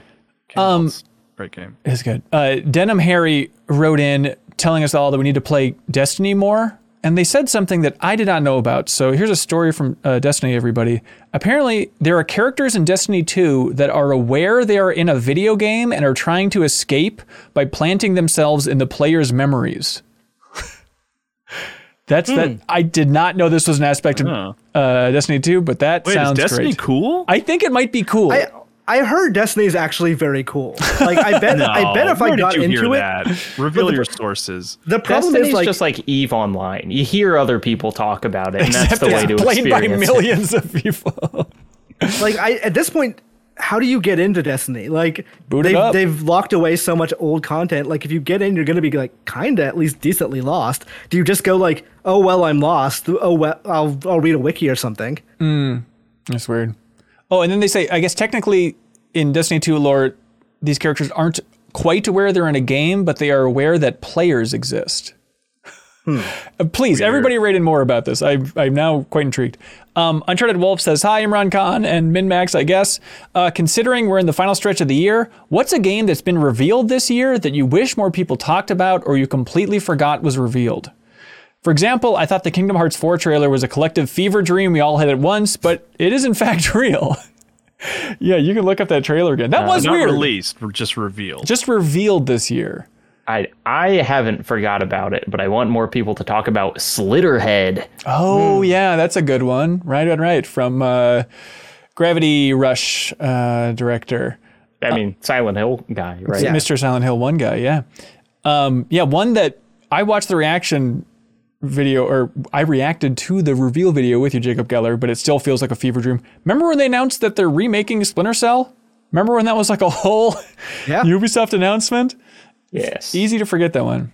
Dragon's Dogma 2, I think was another one. That was kind of weird timing there, but and they showed a t-shirt. They did show the t-shirt, so it's as legit as it gets. Imran, can you think of anything? I'm trying to think. I don't. See, there are a lot of games that were announced this year that I'm trying to like remember because like it all kind of blends together. It's for like when things get announced, yada yada yada. Yeah. You just remember too much, Imran. That's your problem. I think I do remember too. There is an encyclopedic knowledge in my head of like all video games that like slowly just get replaced with other stuff as time goes on. Yep. I'm not disappointed this hasn't been talked about more because they literally just announced it, but like. There was a new Garou, Mark of the Wolves, announced at EVO. Oh, yeah. And I'm like, that look, I love Garou. I can't wait for them to do more with that. I'm not upset this hasn't been announced, not been talked about more. I think it's fascinating how little interest there seems to be in Forspoken. Because that game. Is surprising to me, yeah. That game is a big budget Square Enix title that just, like, people talk about it when they do a delay or do a new trailer or whatever, but the conversation dies down within like a day. Yeah. I really wonder, that game was supposed to be out, I think, next month originally. Yeah. When it does come out, how's it going to do? Is it going to like, there's no expectations to really for it to exceed, so logically people should like it quite a bit, but we'll see how it does when it comes out. When the last preview event I had for it, I came away being like, okay, parts of that look interesting. Yep. But man, some of the writing aspects of it seem like they're aiming for an audience that I don't think is going to be interested in this game. No, I think feel like people are going to tear it apart. No one ever shuts up about that. Like, Really? at least that aspect of it. It's like Forspoken has got a huge amount of talk. It's just that it seems cringe. And I agree that the game looks cool, but it's like, I don't know, we're talking about it. Yeah, we're talking because they're talking. I don't know that any of that is going to translate to like marketing attention is my main concern. Yeah, I don't know. Another one. I guess we didn't talk about it on the podcast because it was part of the Ubisoft Forward, which was a bit of a drag of a presentation. But in there, they announced that they're making Valiant Hearts 2 with Netflix. Oh, right. Yeah. Like that World War I game, which is really interesting. I really like that game. Mick Manga writes in and says, hope everyone's having a good day. I've got a simple question, but it's one I can't stop thinking about. With Splatoon 3 having massive sales in its first week, do you think it'll be the best-selling game of 2022? No. There's a Call of Duty this year, right? Yep. Modern Warfare 2, I think, is going to do gangbusters. And you'd usually, say... Oh, yeah. Traditionally, Call of Duties are the top of the NPD charts at the end of the year. But this one... I mean, I think... Usually they're for the next year. So probably not for the calendar year 2022. It could just be Splatoon. No, I think Elden Ring. What's Elden Ring doing? Yeah. I mean, that's on multiple. Yeah, didn't Elden Ring sell 15 million copies? 50 million. Yeah. I have not heard a lot about it since then, but also Bandai Namco has not had like quarterly results since then. They put out some DLC this year. I think it's absolutely Modern Warfare 2 by a mile. I think that brand getting out there again. I mean, Vanguard was a 0 for, I feel like, general discussion last year, and it was still the best-selling game of 2021. And a title like Modern Warfare 2, I think it's going to eventually crush Elden Ring. I was in the wild at a restaurant and heard people at the next table over being like, bro, you seen the new Modern Warfare 2 footage? Which, like, really, I don't hear people talking loudly about video games very often. It's like, this guy was very excited about Modern Warfare 2. All right. Gotta eat at Buffalo Wild Wings more often, Jim. Yeah, it's a place to be, man. Like, oh, yeah? when I was in Japan, Yeah. there was so much Splatoon advertising everywhere. Yeah. It was on train stations. It was in stores. It was, I went to a 7-Eleven and bought a Splatoon donut. Like, it is, I think, flavored? it was, I think it was just like normal sugary donut with like a black frosting and like a neon drizzle over it or whatever. Hang on, was it like competing drizzles, though? That would have been a good idea. I don't think it was. What? No. They're blowing it. They are. Do you have their blowing it. number? Okay, but hang on. I will get you in touch with Miyamoto and we'll see what we can do. Are you saying Splatoon 3 is going to outsell Elden Ring by the end of the year? Splatoon 3 in Japan has outsold every single PlayStation 5 game in Japan. I know. We're talking worldwide. I'm just trying to figure out what you're claiming here. Yeah, I think so. By June of 2020, which was, I think, 3 years after Splatoon 2 came out, it had sold 10 million copies on one console. I think Switch at this point is the best-selling console in the market right now. Yeah. I could reasonably see by the end of this year, Splatoon 3, assuming there's not like just a huge drop-off in sales, having sold about 17 million. 17 million? I could reasonably see that. That is not like, that's not me saying for sure that will happen, but Right. I don't think that's out of the realm of possibility. Wow. All right. Remember this day, everybody. Joe Mama writes in and says, hey, what is the most photographed thing on planet Earth? Not generally. Like, there are more cat photos than dog photos. I mean, actual thing. The actual... From planet Earth? Like, does it count if you are standing on Earth and taking a photo of something that's not on Earth? You say it's... Right, were you thinking like the sun or the moon? Sunrise. Yes. The sun I was is thinking, like the Atlantic Ocean, yeah, or like that's something tough. Yeah, we got to go smaller than an ocean. Let's say oceans and celestial bodies are out. Is it the Leaning Tower? I don't know. Is it makes something it seem like they're leaning on? Would it be insane to say like the Disney World castle over like the Eiffel Tower? Oh, because I'm thinking of like a landmark. Well, I think I like that idea, but everybody going by the Eiffel Tower is taking a picture of it, and the fact that it's been around for so much longer, I think. Well, I guess not that much longer. 40 years or something? But I think Eiffel Tower would have to take it because there's so many people just milling about, going by. Everyone has to take a picture. But is it Eiffel Tower number 1? That would be wild. The Great Wall. Maybe? I think the ratio of people, like the percentage of people who have taken a picture, who have seen the Eiffel Tower and taken a picture of it, is probably close to like 100%. Yeah, pure but I market wonder if like saturation. in raw numbers, there's that many like in comparison to something else, which I can't think of could right it be now. like the most popular tourist destination in India or in China, where there are just like the sheer number of people going to it might be higher? Yeah, or like the Grand Canyon, which maybe more tourist people like going to it. Yeah, but even Disneyland versus Grand Canyon. I mean, Disneyland has to have more people per day, and so everyone's taking a picture of that castle. Yeah, Taj Mahal. I don't know. Yeah, I'm trying to think of like the big touristy spots in India or China. Great Wall of China. I mean, I don't know. Like you got a lot of area to photograph. I think more people have seen it. More people have photographed it is a different question. I don't have a sense of where the Great Wall of China is. China? No, I don't have a sense of like, is it next to like big cities? I always just see it out in the middle of the woods. So I don't know like if people are really hanging out next to it that much. I don't think it's next to any large cities, but I can't like, obviously it's a large enough wall that I can't like, I don't have the geography in my head. Of I need to watch that Matt Damon movie again just to try and remember. I don't know. Eiffel Tower, it feels about right.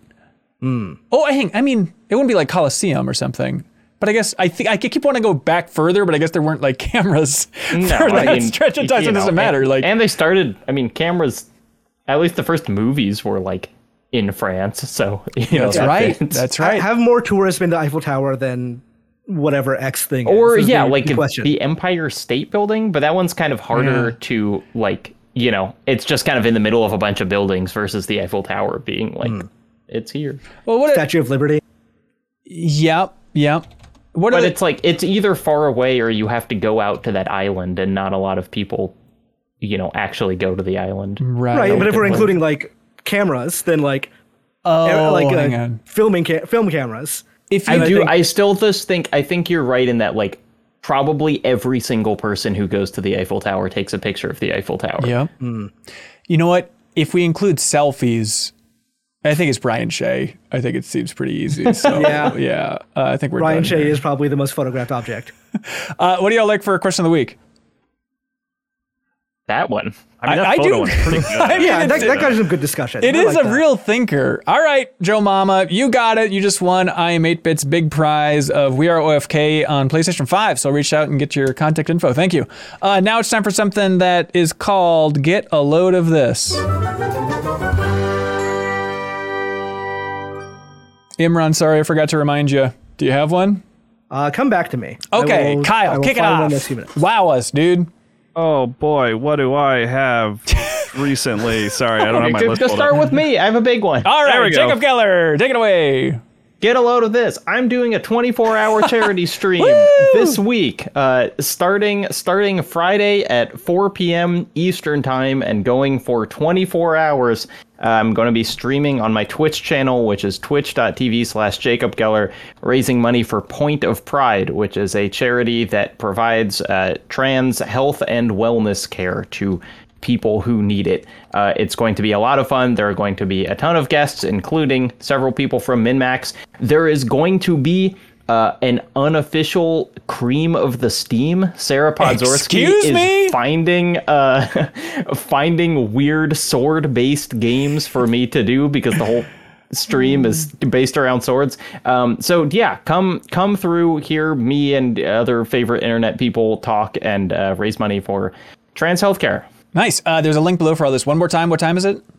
It starts at 4 p.m. Eastern and will go literally 24 hours. So Friday night through Saturday night. Awesome. How are you feeling about it? Is it exciting for you? Are you dreading just the marathon aspect? Or there is so much preparation. It is essentially the scale of like making one of my videos, which takes like a month to make. But we're almost there, and so I just kind of want to get it started and start, chugging Monster Energies and doing all that. Oh yeah, that's sweet. Hey, get a load of this. Believe it or not, it was on the Blank Check podcast. It was like a Patreon exclusive one where they talked about this fact, but I looked into it and I had not heard this before. But a fun saga with the soundtrack to the classic Coen Brothers film, Oh Brother, Where Art Thou? Did you listen to this too, Jacob Geller? I have been telling this fact to like everyone in my life. Really? Okay, good. Yeah. I'm glad it popped so hard for both of us. But the soundtrack to Oh Brother, Where Art Thou, it was album of the year, sold millions and millions and millions and millions of copies. It's just a real strange anomaly. But the cool thing is there was a prisoner in the Mississippi State Penitentiary in 1959 named James Carter. And at some point, him and his fellow prisoners, they were singing this old bluesy, melancholy song called Poe Lazarus. And somebody just happened to be recording them doing this. Like somebody came into the prison recorded them. This guy, James Carter, barely even remembers if this happened. But the version of that song was used on the soundtrack for Oh Brother, Where Art Thou then. And he didn't even realize that that movie existed, that soundtrack existed, anything. And so at some point then, in like the early 2000s, somebody just knocked on his door and said, we owe you a lot of royalties. Here's a check for $20,000. And eventually over time, it's going to grow to hundreds of thousands of dollars because you sang in a prison in 1959. It is just like the best case scenario of just this guy sang once and now here's a check because you're secretly genius. And so in this New York Times article, which is linked below, the person who came and told him about it mentioned that the album was outselling the latest CDs of Michael Jackson and Mariah Carey. I told him, you beat both of them. He got a real kick out of that. And then he left the room to roll a cigarette. And when he came back, he said, you tell Michael that I'll slow down so that he can catch up with me. That's great. So there you go. The other fact from that, which I loved, was that of the main cast, George Clooney and John Turturro were dubbed, but Tim Blake Nelson sang his own part. And so he made more money from that movie than George Clooney did because he got royalties from the album. That's amazing. Yeah, I remember I went to a concert in like 2000 and before the movie came out, and it was like an Alison Krauss concert. And the guy that she was singing with was the guy that dubbed Clooney in the movie. And I remember like as a kid seeing this like outdoor concert that my parents brought me to. And I remember the guy's like, yeah, there's this movie coming up called Oh, Brother, Where Art Thou? And I dubbed George Clooney. And my wife said it's the perfect match of my voice and George Clooney's looks. And that joke really stuck with me for all these years. All right, Kyle, no excuses now. You got to have something good. I don't even know how I came across this, but this person, Old Linz, shared this snippet from Wikipedia about the person who invented the saxophone. And their joke was champ? just reading. What's that? The saxophone champ? Yeah, that's right. Okay. They said just reading about this guy who would go on to invent the saxophone. Sax faced many brushes with death. His name was Sax. He faced many brushes with death.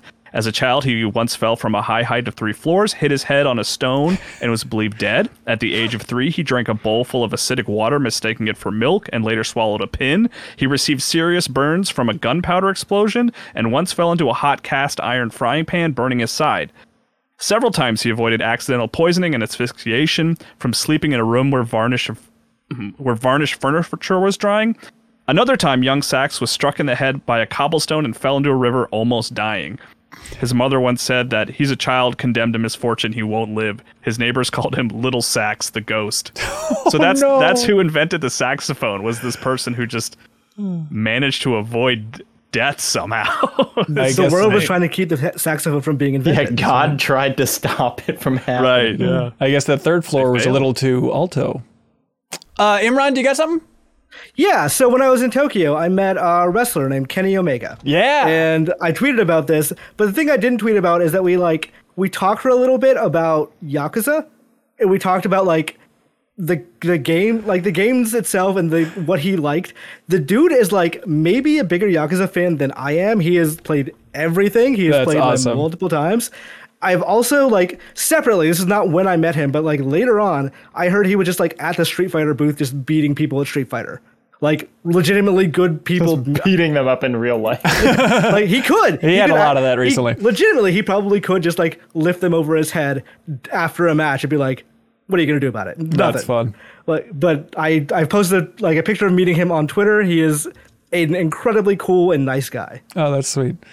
Hey, from the community Discord for MinMax here, Leafeon posted this tweet from Patters, which is a clip from the Kit and Krista podcast, which caused a lot of online fury. The clip is posted there, and the tweet just says, the Pokemon company thinks that Nuzlocke runs are on the same level as ROM hacks, according to former Nintendo employees. So the Nuzlocke run, play this game in a certain way, and it's basically the permadeath run of Pokemon. Kit and Krista told the story of they wanted to do a Nuzlocke run in the video, and the Pokemon company said, no, that's the equivalent of like a ROM hack. We're not going to let you do that. And then, Imran, did you follow this saga? The internet lit itself on fire debating this? Yeah, I know Joe Merrick said, like, yeah, I've also heard from Pokemon company people who say no, but, like, I don't disbelieve Kit and Krista if they say they tried to get it done and they, like... I think it's like a night and day thing. Says no. Well, yeah. I mean, it's like if Kit and Krista with Nintendo want to do it, and the Pokemon company's like, I don't support that weird sub community. I'm sure they thing. don't care if a fan doesn't. That's exactly it. The idea that they're going to come down on you for playing. It's like, no, it's completely different when it comes from the official messaging versus just the overall idea. But that sounds like every dealing I've ever had with the. So there's a story. Okay, here's a small anecdote. That once I was sitting in a demo for a Pokemon game, and this is a demo. Like it was a couple of other outlets, including I don't even remember where. I think it was probably Game Informer at the time. And somebody remarked that, hey, that one UI element's a little blurry. That's strange, right? And earlier in the day, they had told us you could take footage from this demo. You can use it for a video or whatever you need. Yeah. Like after that person pointed out that one UI element was a little blurry, the Pokemon Company guy left the room on his phone. And like an hour later, they sent out an email saying you can no longer use footage from this thing. Oh, Kyle, I think you were there at that event with me. Actually, really? You were not at in that room with me, but you had. I covered a lot of Pokemon, so yeah. You had a later appointment for that same game. That is brutal. But all right, that sounds about right. All right. Well, hey, that's it for this episode of the MinMax Show podcast. Thank you so much, everybody, for watching and listening. Check out Jacob Geller's charity stream. There'll be a link below. That's going to be a whole 24-hour thing. It'll be fun. There's going to be a bonus episode, as we all know, of Steam's Secret Stash happening in there. So please This look forward to one, cream of steam. No, not familiar with that show. Imran, what would you like to plug, sir? You can follow me on Twitter at ImranZomG, but also you can probably follow everyone from I think hashtag is FanBiteFallen or FanBite Layoffs, I believe the two that are being used. Please support everyone who's was laid off and people who are still there who are almost certainly looking for jobs right now because whoever is still there knows how tenuous that thing is right now. Yeah, that's rough. Anybody else got anything to promote? Kyle, how'd that GameSpot mobile thing go the other week? Oh, it was good. Yeah, it was this hour-long showcase of a bunch of upcoming mobile games. It felt like doing a bunch of really small Game Informer cover stories all at once. You know, like a smaller scale version of those, and then a bunch of them all at once. But yeah, it was good. It was funny. I think it came out well. Go check it out. Also, we have Party Chat, which is our bonus podcast each and every week. In that bonus podcast feed, on this week's episode, Jana Garcia is on, and she talks about going to a Square Enix preview event and playing Crisis Core, the remaster there, playing Star Ocean, a bunch of other stuff, the new Dragon Quest game. And so if you want to unlock that discussion, you can help support us at the same time by jumping over there on patreon.com/minmax with 2 N's. Also up on our YouTube channel, and the podcast version is also in the bonus podcast feed, which is overflowing with content, including the grand finale of the deepest dive on Indiana Jones and the Fate of Atlantis. But it's a new podcast where it's Jeff and I talking about our favorite 2-player tabletop games. It's the second episode of Tabletop Game Night, which is our monthly show that's on Twitch and YouTube. And because this was just a podcast discussion, we put that podcast right in your bonus podcast feed for Patreon supporters. So I hope y'all enjoy that if you're into tabletop coverage. It's really Jeffem letting her rip. He really went above and beyond just for like the production of this. And so it's fun to see him finally leaning into tabletop in a big way here. Also, look alive, everybody, because we have a new show coming up on Thursday at 7 p.m. Central on Twitch. We're going to be streaming it, but then it's going to be archived on YouTube the next day. But this is a show hosted by Kelsey Lewin, MinMax contributor. Right now, I believe the name is officially Kelsey's Collector Corner. So what we're going to be doing is showing off game collections from around the game industry and the MinMax community. So we're going to be jumping around to different people in the game industry. They're going to be showing off their rare gaming collectibles. I mean, yeah, sure, sealed copies of games are fine, but we want really obscure, weird stuff. Kyle, you know, like we saw earlier, that picture on a Game Boy camera of Alexei Pajitnov from Tetris creator, right? So just absurd, rare collections like that. There are few people in the world who can do this better than Kelsey Lewin. I mean, she is extremely knowledgeable about all of this stuff, as you know from this podcast. So please check that out on Twitch and watch it live, or you can check it out on YouTube. And if you want to be highlighted on the show and actually on the show showing off your gaming collection, we're going to be collecting options from the MinMax community. So if you have a great gaming collection, you want to be on the show, support us on Patreon, because we're going to jump in there and people can let us know what they have in their collections. And then every episode we'll be showing off somebody from the community's collection as well. So please look forward to that. And last plug, I promise, is the new episode of Trivia Tower is happening this Monday. Chris Kohler is going to be joining us, who was just on the podcast not too long ago talking about Ninja Turtles.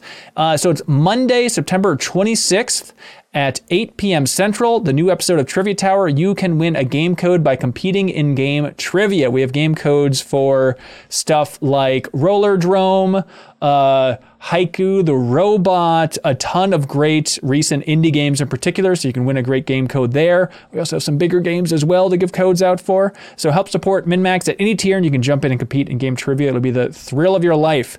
And thank you to some of our bigger supporters, everybody at that $50 tier on Patreon, the Game Champion tier. You can choose any game under the sun, and people like Clement Zobel chose Chrome Hounds. They're officially the champion of Chrome Hounds. Starkiller chose Star Wars Jedi Knight 2 Jedi Outcast. Maniac chose to officially be declared the champion of Total War Warhammer 3. And PrettyGoodPrinting.com, a person after our hearts, they chose Star Wars Yoda Stories. Truly an iconic Star Wars game. They are the game champion there. So thank you so much to everybody at that tier for making this whole thing happen and the whole thing possible. Imran, thanks for joining us on a marathon episode, dude. Thank you for having me. I'm always fun. I have more time to come down whenever you need me to. Yeah, absolutely. Thanks for being so knowledgeable. And please check out Imran's Twitter account and all that stuff for his Patreon, presumably to launch next week, along with some very exciting times in his life. So congratulations on everything, Imran. Thank you. Making the most of a dark time. Way to go, buddy. All right. Thanks so much, everybody. We'll see you next week. Be good. Have fun. Let's go.